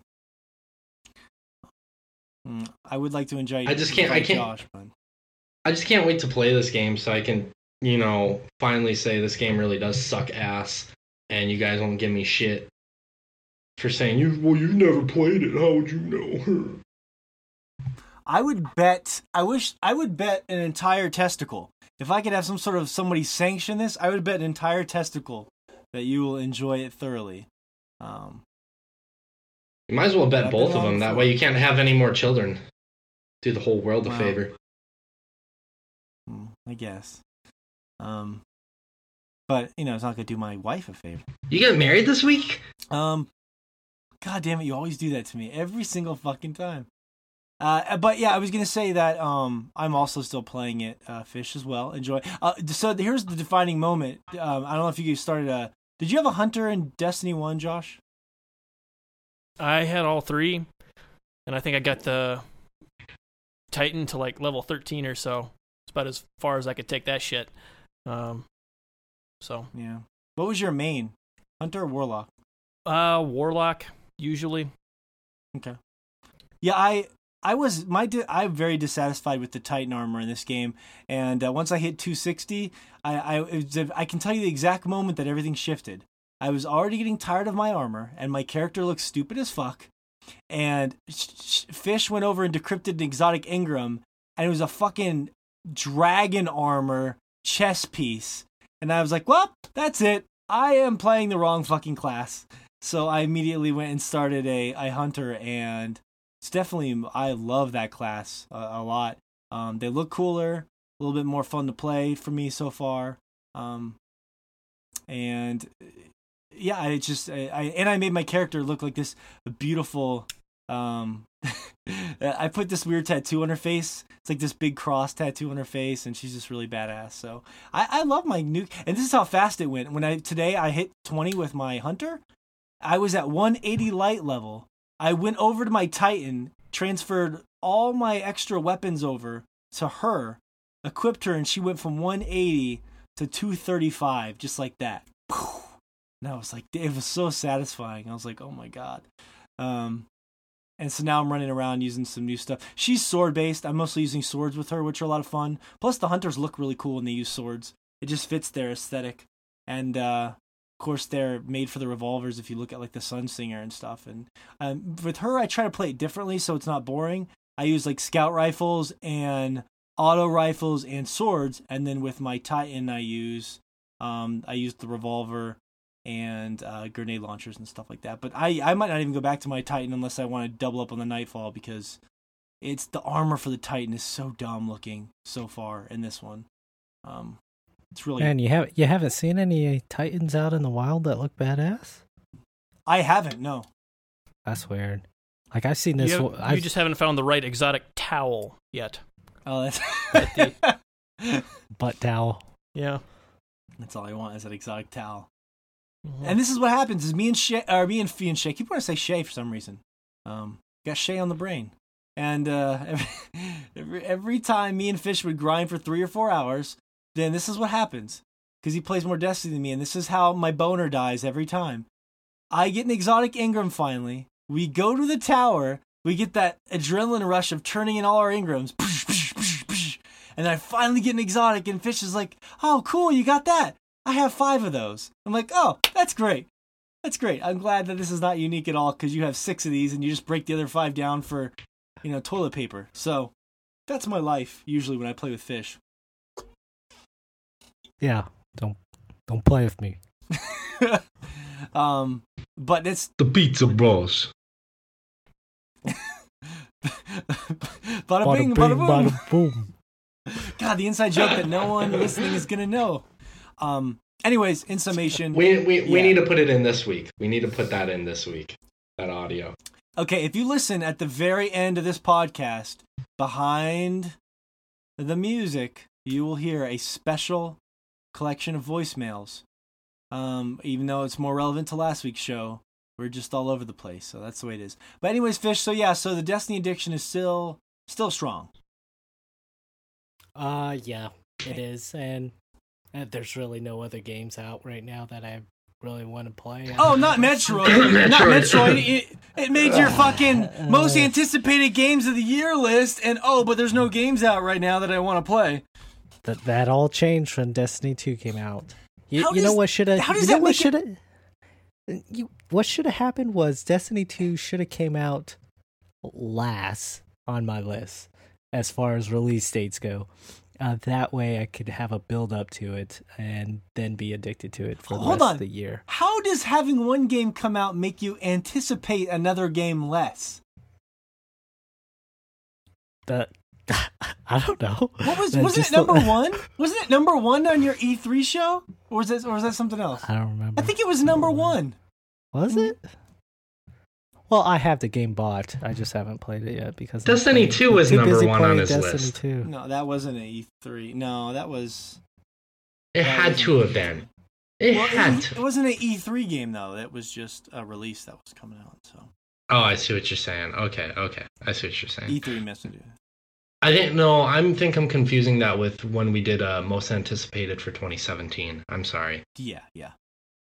Good call. You actually bought it though, Fish? You actually have it in your house? Mm-hmm. Yeah. That's news. I also got a fully charged 3DS that hasn't had a Metroid game stuck in it just yet. But I'll eventually. You'll get to it this week though, for sure, right? I'll break down and set aside, 30 minutes or so with that game, I guess. Why I would you? guess. Why are you gonna spend the money on it if you're not gonna play it? I regretted it. I regretted it the second I bought it. You regretted buying a game that was your most anticipated game of E3? What is happening to my life right now? I didn't even play it, and I was like, I really wish I didn't put $40 on this damn game. Damn it. Okay, I understand if you played it and you didn't like it. Those are two very different things. But, like, you were so jacked about this Metroid game all year. Like, I don't see why Destiny 2 being awesome doesn't make this less.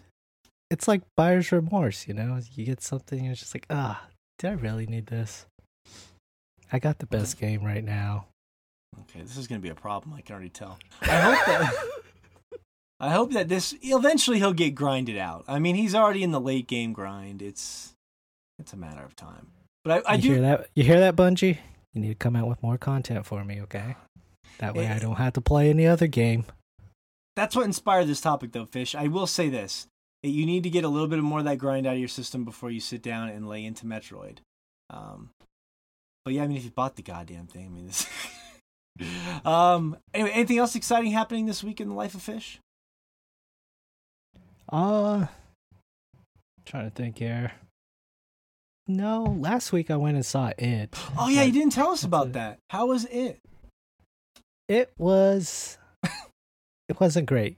It wasn't great, but it wasn't bad. All the scare in there was very jump scare and wasn't much of a build up to it. It was just really just, hey, look at the clown.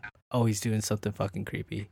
I mean, the only part that was anywhere like not horrifying, but just almost creepy as fuck was the beginning of the movie.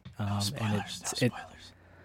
Well, it starts just like the original, where okay. The little kids chasing the little. No spoilers. Boat. It's a book that's been out, but no spoilers.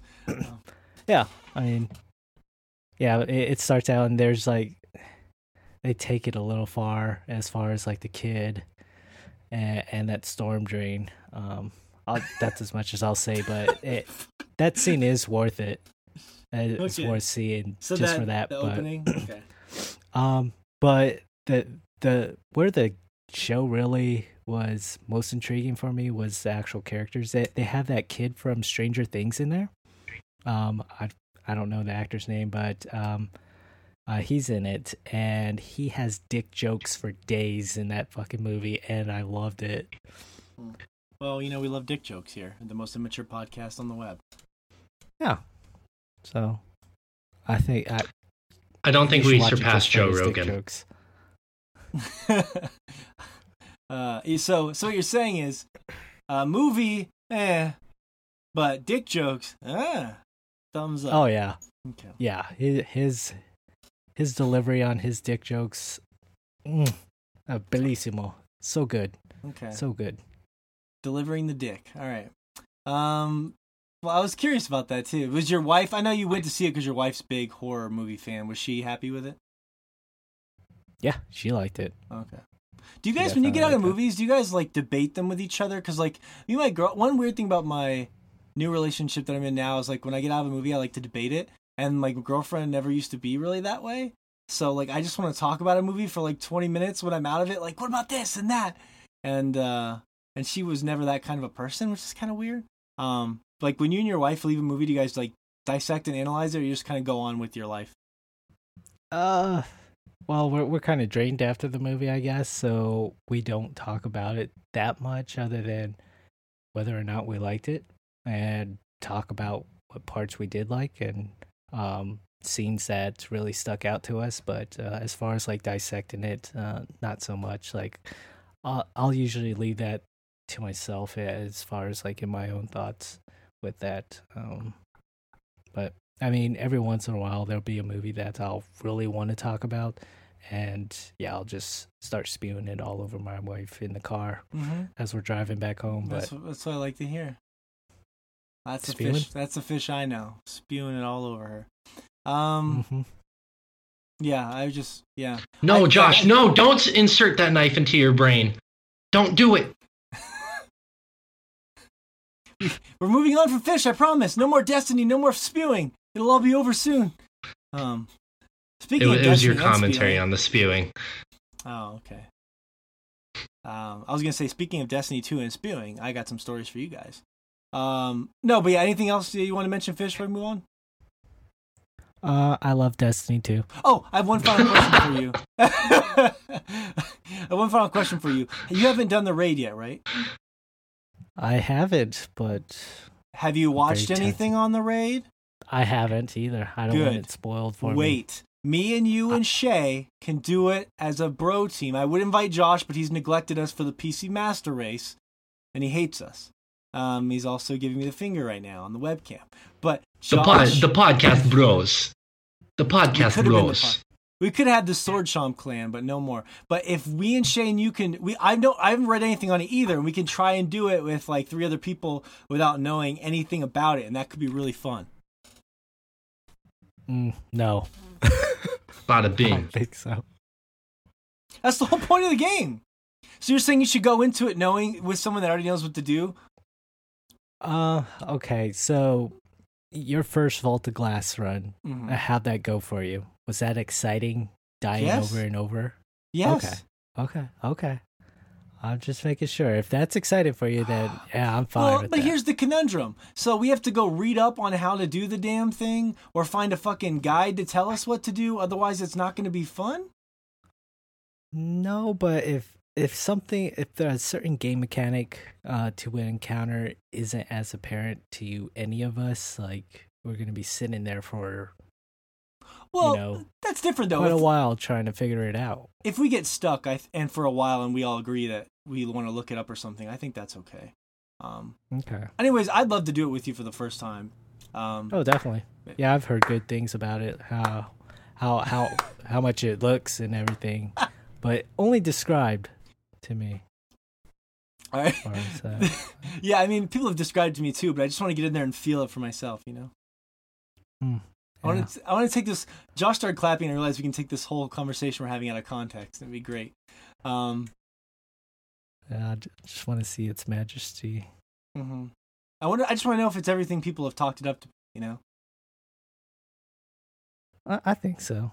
I mean, other people have done it and they seem to enjoy it and want to go back to doing it again. Mm-hmm. But there's people that do cocaine as well, heroin, and they keep doing that also. That was a terrible metaphor. Moving on though, on the heroin train, I would say this. My last thing about Destiny 2, and then we can move on, is that it's one of the few deadly combinations of game that is fun and addicting. Most games they can be engrossing, they can be fun, you can be compelled by the story, and then you have a lot of games that are mobile games that are just addicting for the sake of the casino slot machine. Rarely do you find a game that is both. Even Diablo 3, which is one of my favorite games ever, I don't think that game is fun. But I think that it's addicting, and you're almost like a tactician. Like you're just inputting. It's like a systematic command thing when you play Diablo. Use this now. Use this. Use this. You know, and it's still great. Sorry, the F1, F2, F4, F5. Wait for my recharge. You know, so Thanks for fucking stereotyping all. that's all me. gamers No, out there. that's how I sound when I play. That's me playing it. Bullshit. I So want a video of it now. But Destiny 2 is like a game that's actually fun and addicting. I think that's why it has become such a phenomenon. As far as my week goes, we will catch up a little more. I know people love hearing Destiny talk. Trust me, it's all I hear about on the Instagram right now. People can never get enough Destiny talk. In fact, I was listening to the Beastcast today, and they only talked about Destiny for 10 minutes, and they had to cap it off, and I was sad because I could have listened to them talk about Destiny for like a whole hour, and it would have been better than anything else they talked about. That's part of the sickness. But I watched a couple quick hitters this week. I watched Wonder Woman finally. Has anyone here seen Wonder Woman? I have. Okay. Meh. I will say this though. Gal Gadot was born to play Wonder Woman. Just perfect. She had the exact charisma that she needed for that Gal part. Gadot. Gadot. I know. I like to say Gadot. It's like a stupid inside joke. My girlfriend yells at me too.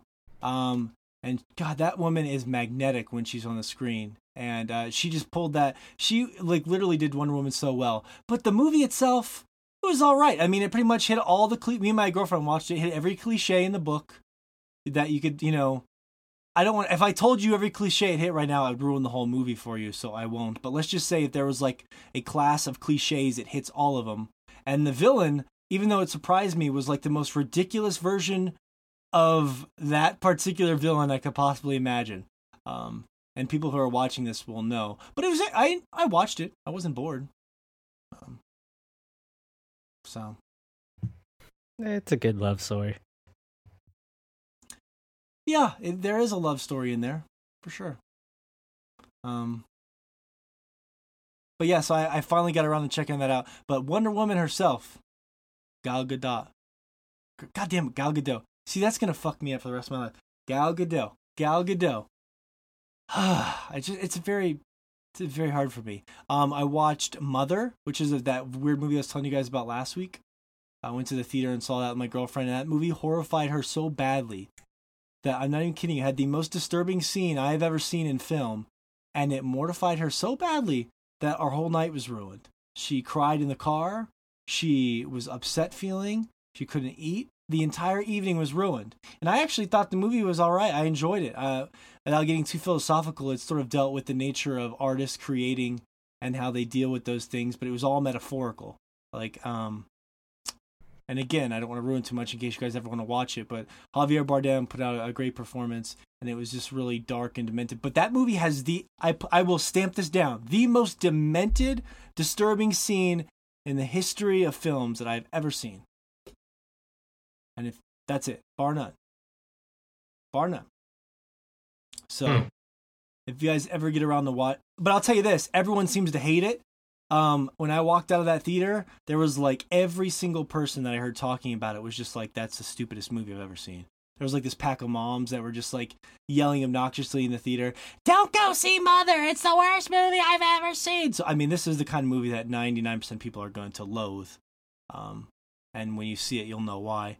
But overall the week was good. Like I had a lot of, it's raining here a lot, so had a lot of those like really warm, like snuggly days, you know, where you have your family, or you just kind of cuddle up on the couch in the morning and snuggle up with my girlfriend and my 6 pets that I have and play Destiny. Or today we watched Jaws together, and it feels cozy inside. Actually turning on the heat again for the first time in months, because in Montana it's actually pretty cold out. I went for a jog today. And like the freezing rain, and it was just invigorating. I was just running, listening to some podcasts. I ran for like an hour, and it was just like, it was just glorious. Finding this love for like jogging in the freezing rain.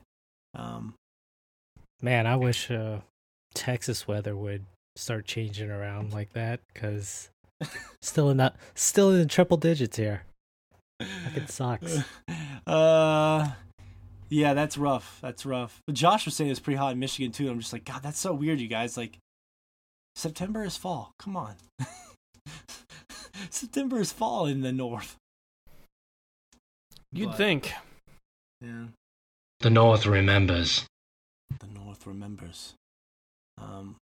Also, me and my girlfriend, we signed up for CBS All Access today, so we can watch the new Star Trek Discovery this Sunday. That's going to be the world premiere. My goal is to watch the new Star Trek before Shea, even though I know nothing about Star Trek, just so I can be an obnoxious dickhole about it. Guess what? It's on Netflix in Japan. Oh, is it? Damn. Yeah. Yet there are only 2 countries in the world it's not on Netflix. And America is one of them. Which is fucking unbelievably stupid. You're not wrong. It's like Netflix doesn't want money. I think it's more of like a licensing issue, to be honest with you. CBS is waving their dick around like, oh, we make you what you want this property? No, sorry, Netflix. You know, it's like there's a lot of that shit going on nowadays, and that sucks. Like Hulu has this show called Handmaid's Tale that won a bunch of Emmys that I really want to watch. It looks incredible, and I can't because I don't have Hulu. So. Man, they're all just playing on that right now. They're all massing together to make their own thing. Disney pulled out with Netflix, and they're making their own streaming service. It's just everyone's capitalizing on the success that Netflix has had, and rightly so. Mm-hmm. Go ahead, Fish. I saw you leaning over that mic. Oh, I was just gonna say, yeah. What Shea said, Disney was making their own stuff and having their own service, which I just think is fucking weird. Like all these big property or these big companies are gonna come out with their own service now, and you're gonna end up pay. It's gonna be pay more than cable.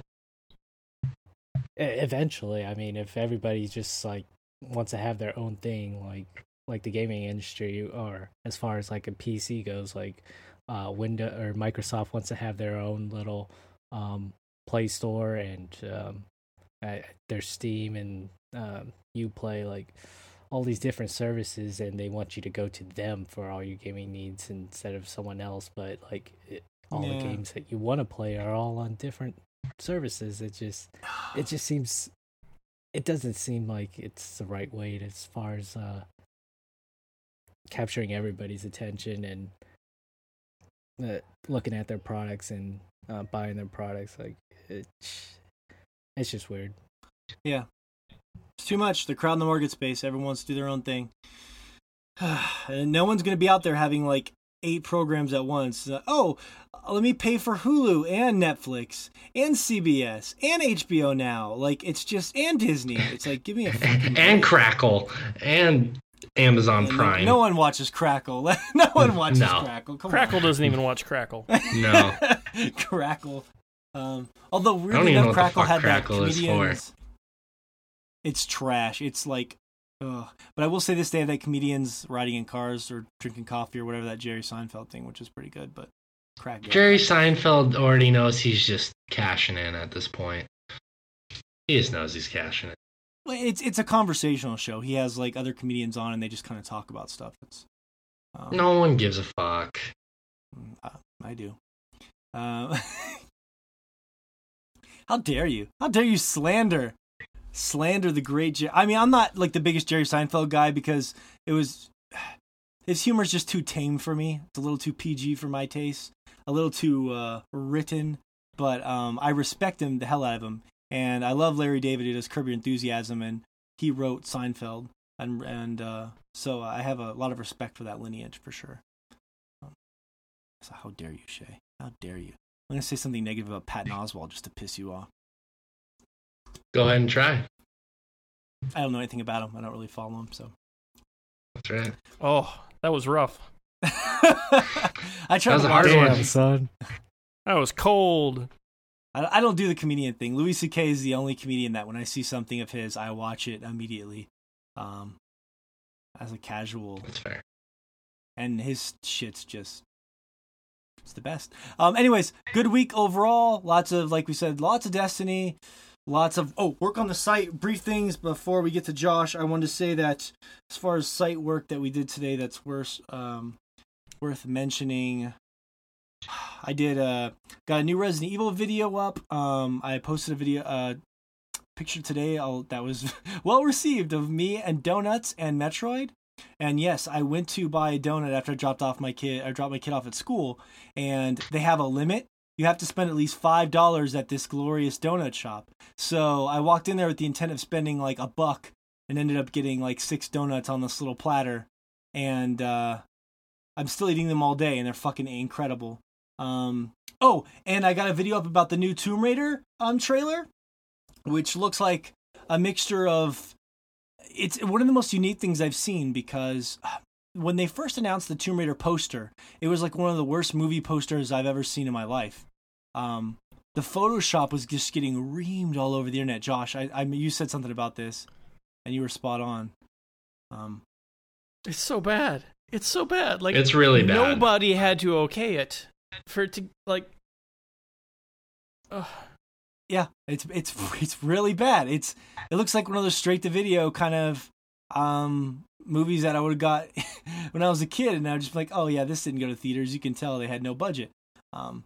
But the weird thing about the actual trailer is it looks like a mixture of the Tomb Raider reboot. There's like a scene where she's running on a plane that's crashed, and she's jumping off of it, falling into the river. It looks like she starts off in a boat, which is exactly like the Tomb Raider reboot. It looks like they took a lot of ideas from the Tomb Raider reboot, which is interesting conceptually. And then they had that obligatory scene at the end of the trailer where she picks up her gun and says, I guess I'll take 2 or whatever. And it's just like, oh no, like, it hurts me. I love Tomb Raider, but I just don't understand why we need a Tomb Raider movie. It just seems completely pointless to me. Like, because they decided that there wasn't enough garbage in the landfills that they wanted to add more. It's money. It's a guaranteed way to make some money, which is surprising nowadays. That that a Tomb Raider film could be a surefire way to make money. But I think that has a lot to do with it. And I will say this: there are some video game movies that if they said, "Hey, the Coen Brothers," I put this in my video, but I was like, if the Coen Brothers said that they had someone who played BioShock in front of them, and they were like, "Hey, we're inspired to make a film set in this world of Rapture," I'd be like, "Yeah, they're taking an amazing setting and it's an incredible director. Let's see what they can do." But like the idea of Tomb Raider translating to film just seems ridiculous to me. But anyways, that's my thoughts on that. It's it's out there to make money. It doesn't look interesting to me at all, and I'm probably the only person on this podcast that gives a fuck about Tomb Raider. So I think they already did that. Didn't they already? Wasn't Barton Fink BioShock licensed? If that's a joke, it's going over my head. Okay. I'm just being honest with you. I don't know. You're gonna make me Google Barton Fink? Never mind. Just okay. All right. Well, never mind. Somebody out there will appreciate your joke, Josh. No. Anyways, meeting people on the Sword Chomp, everything's going good. And as we transition here, Josh, let you round up the bacon here. I don't know why I said that. But that's what came out of my mouth. What the round up the bacons here. Get them in a doozy. Speaking of which, we have a listener Honey, that did you go out to me... the pasture and round up the bacon? We have one of our good I friends... told you to do it 3 hours ago. Round up that bacon. Get God the bacon. Damn it. Where I'm from, Texas. Yeah, we're going to get bacon. And so we have this friend. I was trying to make a pig snort, and it just came out weird. What is going on?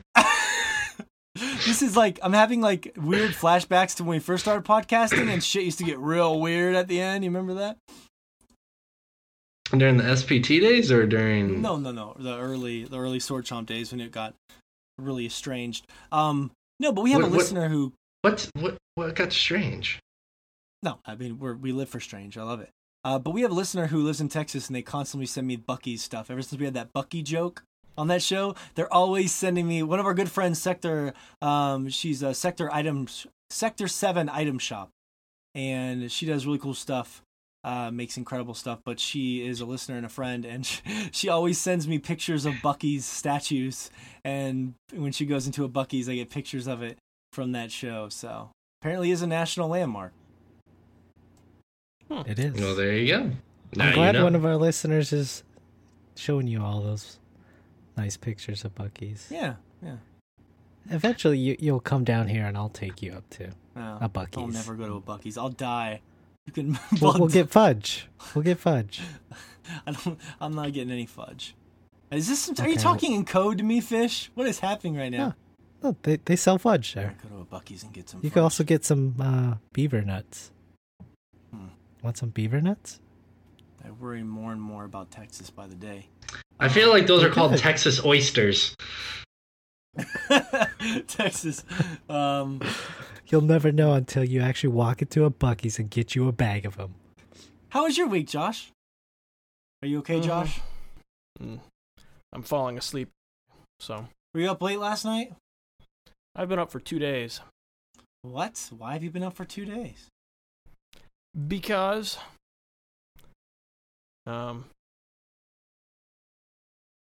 so yeah. That's it? You're gonna leave me with a cliffhanger? And it's midnight of the second day at this point, so man. So it sounds like your week's been going great. Have you played anything, Josh? Bunch of Metroid.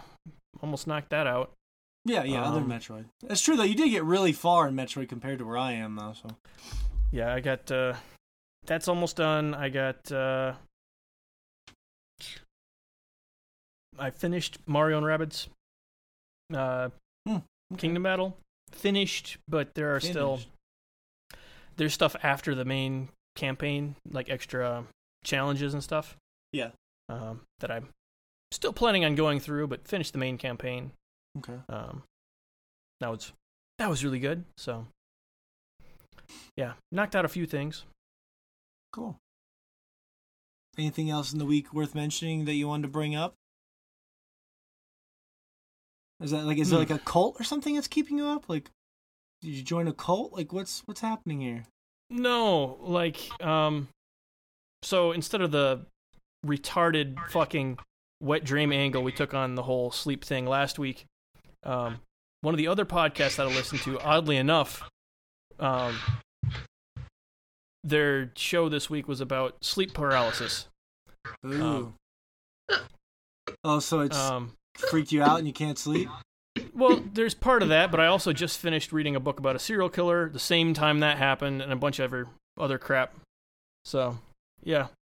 Wait, so... If I go to sleep, fish may fuck me to death, in my sleep, and I won't be able to do anything about it. Oh, I'm so sorry, Josh. I didn't mean to implant that into your brain. What'll get you at first, the lack of breath from the sleep apnea, or from fish just making you bleed out of your orifices? A little bit of both. So fish has become the... It's already hard enough to bleed, or hard enough to breathe. You don't need a lot of extra help at that point. You just kind of... Well, I mean, I could imagine fish as an incubus, but I don't know. I can't. He's just too sweet. I can't see him doing the incubus thing, Only if he's singing Animali. Singing Animali by... That's cute. That's cute. Now that I think about it, that was like Fish's favorite band growing up when we were a kid. Maybe I can see him doing the incubus thing. Yeah, definitely. Wait, but back to Josh here. So you had this podcast that you were reading about sleep paralysis, and then you also you read a book about a serial killer? Yeah, just everything all at once. Just whatever. And then it didn't help that last night it was just hot as fuck. No one has AC up here because it's Michigan. You don't need AC. You need it 2 weeks a year as far as everyone up here is concerned. But I'm extremely hot-blooded. And that shit's not going to fly. I'm going to end up having to install AC is what's bottom line. What's going to have to end up going on. So yeah, I've not slept in forever. So that is rough. That is rough, Josh. Well, I sympathize for you. I mean, or I should say empathize. Maybe you shouldn't be listening to podcasts about sleep paralysis and reading books about serial killers, and then maybe you'll be all right. You're putting terrible thoughts into your brain. See, I always thought you said you were a high-functioning sociopath, so I figured you'd be immune to this. Well, but the heat is the big thing. That's the major thing. Yeah, that's true. Like, are you naked? Yeah. Are you fully naked? There's, like, between two fans. Okay. So, yes. Can you just describe the setting? I just want to imagine this in great detail. Like, well, basically, I mean, yes, naked between two fans, oscillating. Mm-hmm. One of them will blow my dick one way, then the other one will blow it back.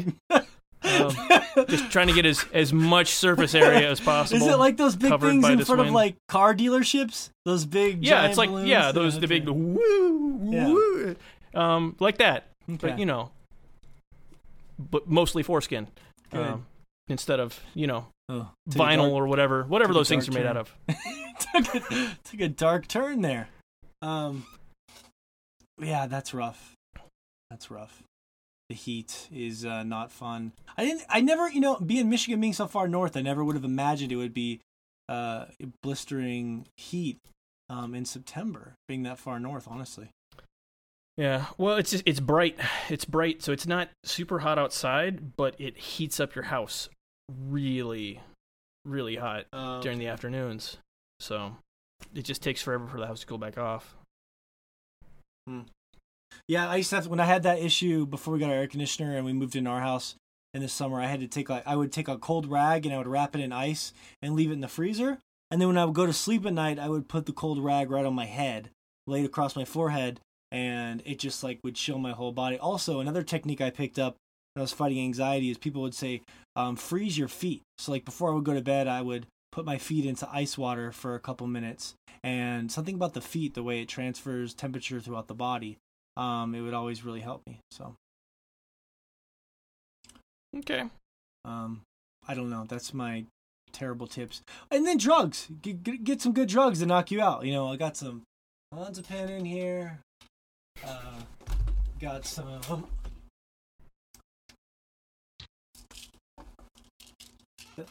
That hurt my neck. I feel like I just choked myself. Got some lorazepam. Shit knocks me right out. So, if it gets real bad, just go to the doctor, Josh, and get some drugs. Yeah. Can't recommend that enough. All right, well, hopefully get some sleep, Josh. Next week, hopefully we'll be able to talk maybe a little more Metroid with Fish, maybe a little Destiny with Shea. He said he's not going to touch it until he finishes Gravity Rush. So everybody pray to whatever God you believe in that he finishes Gravity Rush. And hopefully Josh will get some sleep. That'd be nice. We'll be back next week with... Oh, actually, next week we have a special guest, a good friend of ours. We'll keep it a surprise right now. We have an announcement of sorts and a really cool special guest from halfway across the world, much like Shea, who's going to be joining us on the next show. So it should be a lot of fun. Wrapping it up here, I want to thank Shea for being here from Japan, Josh from Michigan, Fish from Texas, and of course I'm from Montana. Thank you again for listening to the Chompcast, and we will be back next week.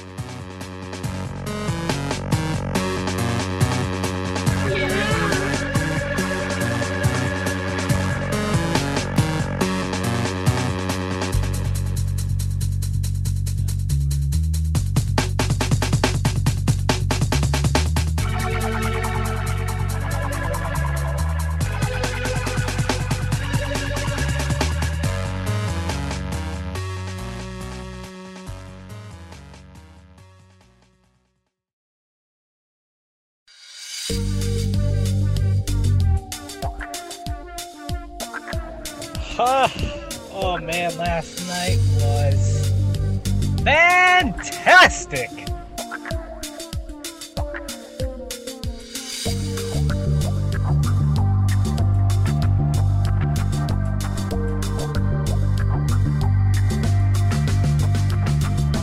know what? Maybe I will suck Clint off. Maybe I'll suck Will off. But know this. Once I suck their dicks, I'm never gonna suck your dick again, Morgan. Never.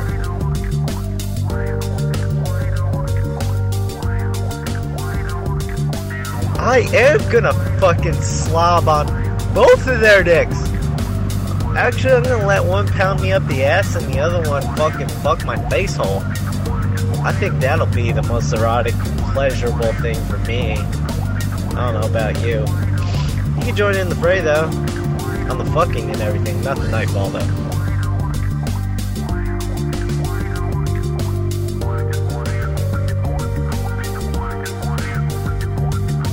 You fucking Destiny 2 poser ass bitch! Alright, now that I built that up, I played Destiny last night. And I beat it. I beat the game. With a full fire team of friends, my newfound friends. They want to join. If they make a clan, I'm joining their clan. Just have to say. Slightly Repressed has this Titan on there, Exo Titan. Doesn't want to do the campaign with me. Says he ain't got time for dick jokes when he's hearing about how Cora Ray fucking talk about shoving her fat nasty twat on some Cabal skulls. I'm not about that life anymore, Morgan. I'm no longer slightly repressed. Consider this my resignation to slightly repressed. So, yeah, I'm definitely going to be doing those sometime soon. Tonight, I'm actually... I got a little thing going on with old Will and Clint, so... From Domino's, like my fellow pizza brothers. We're going to be doing the Nightfall tonight. As the pizza gang, you know.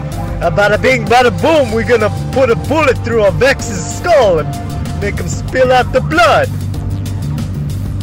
Bada bing, bada boom. Pizza bro.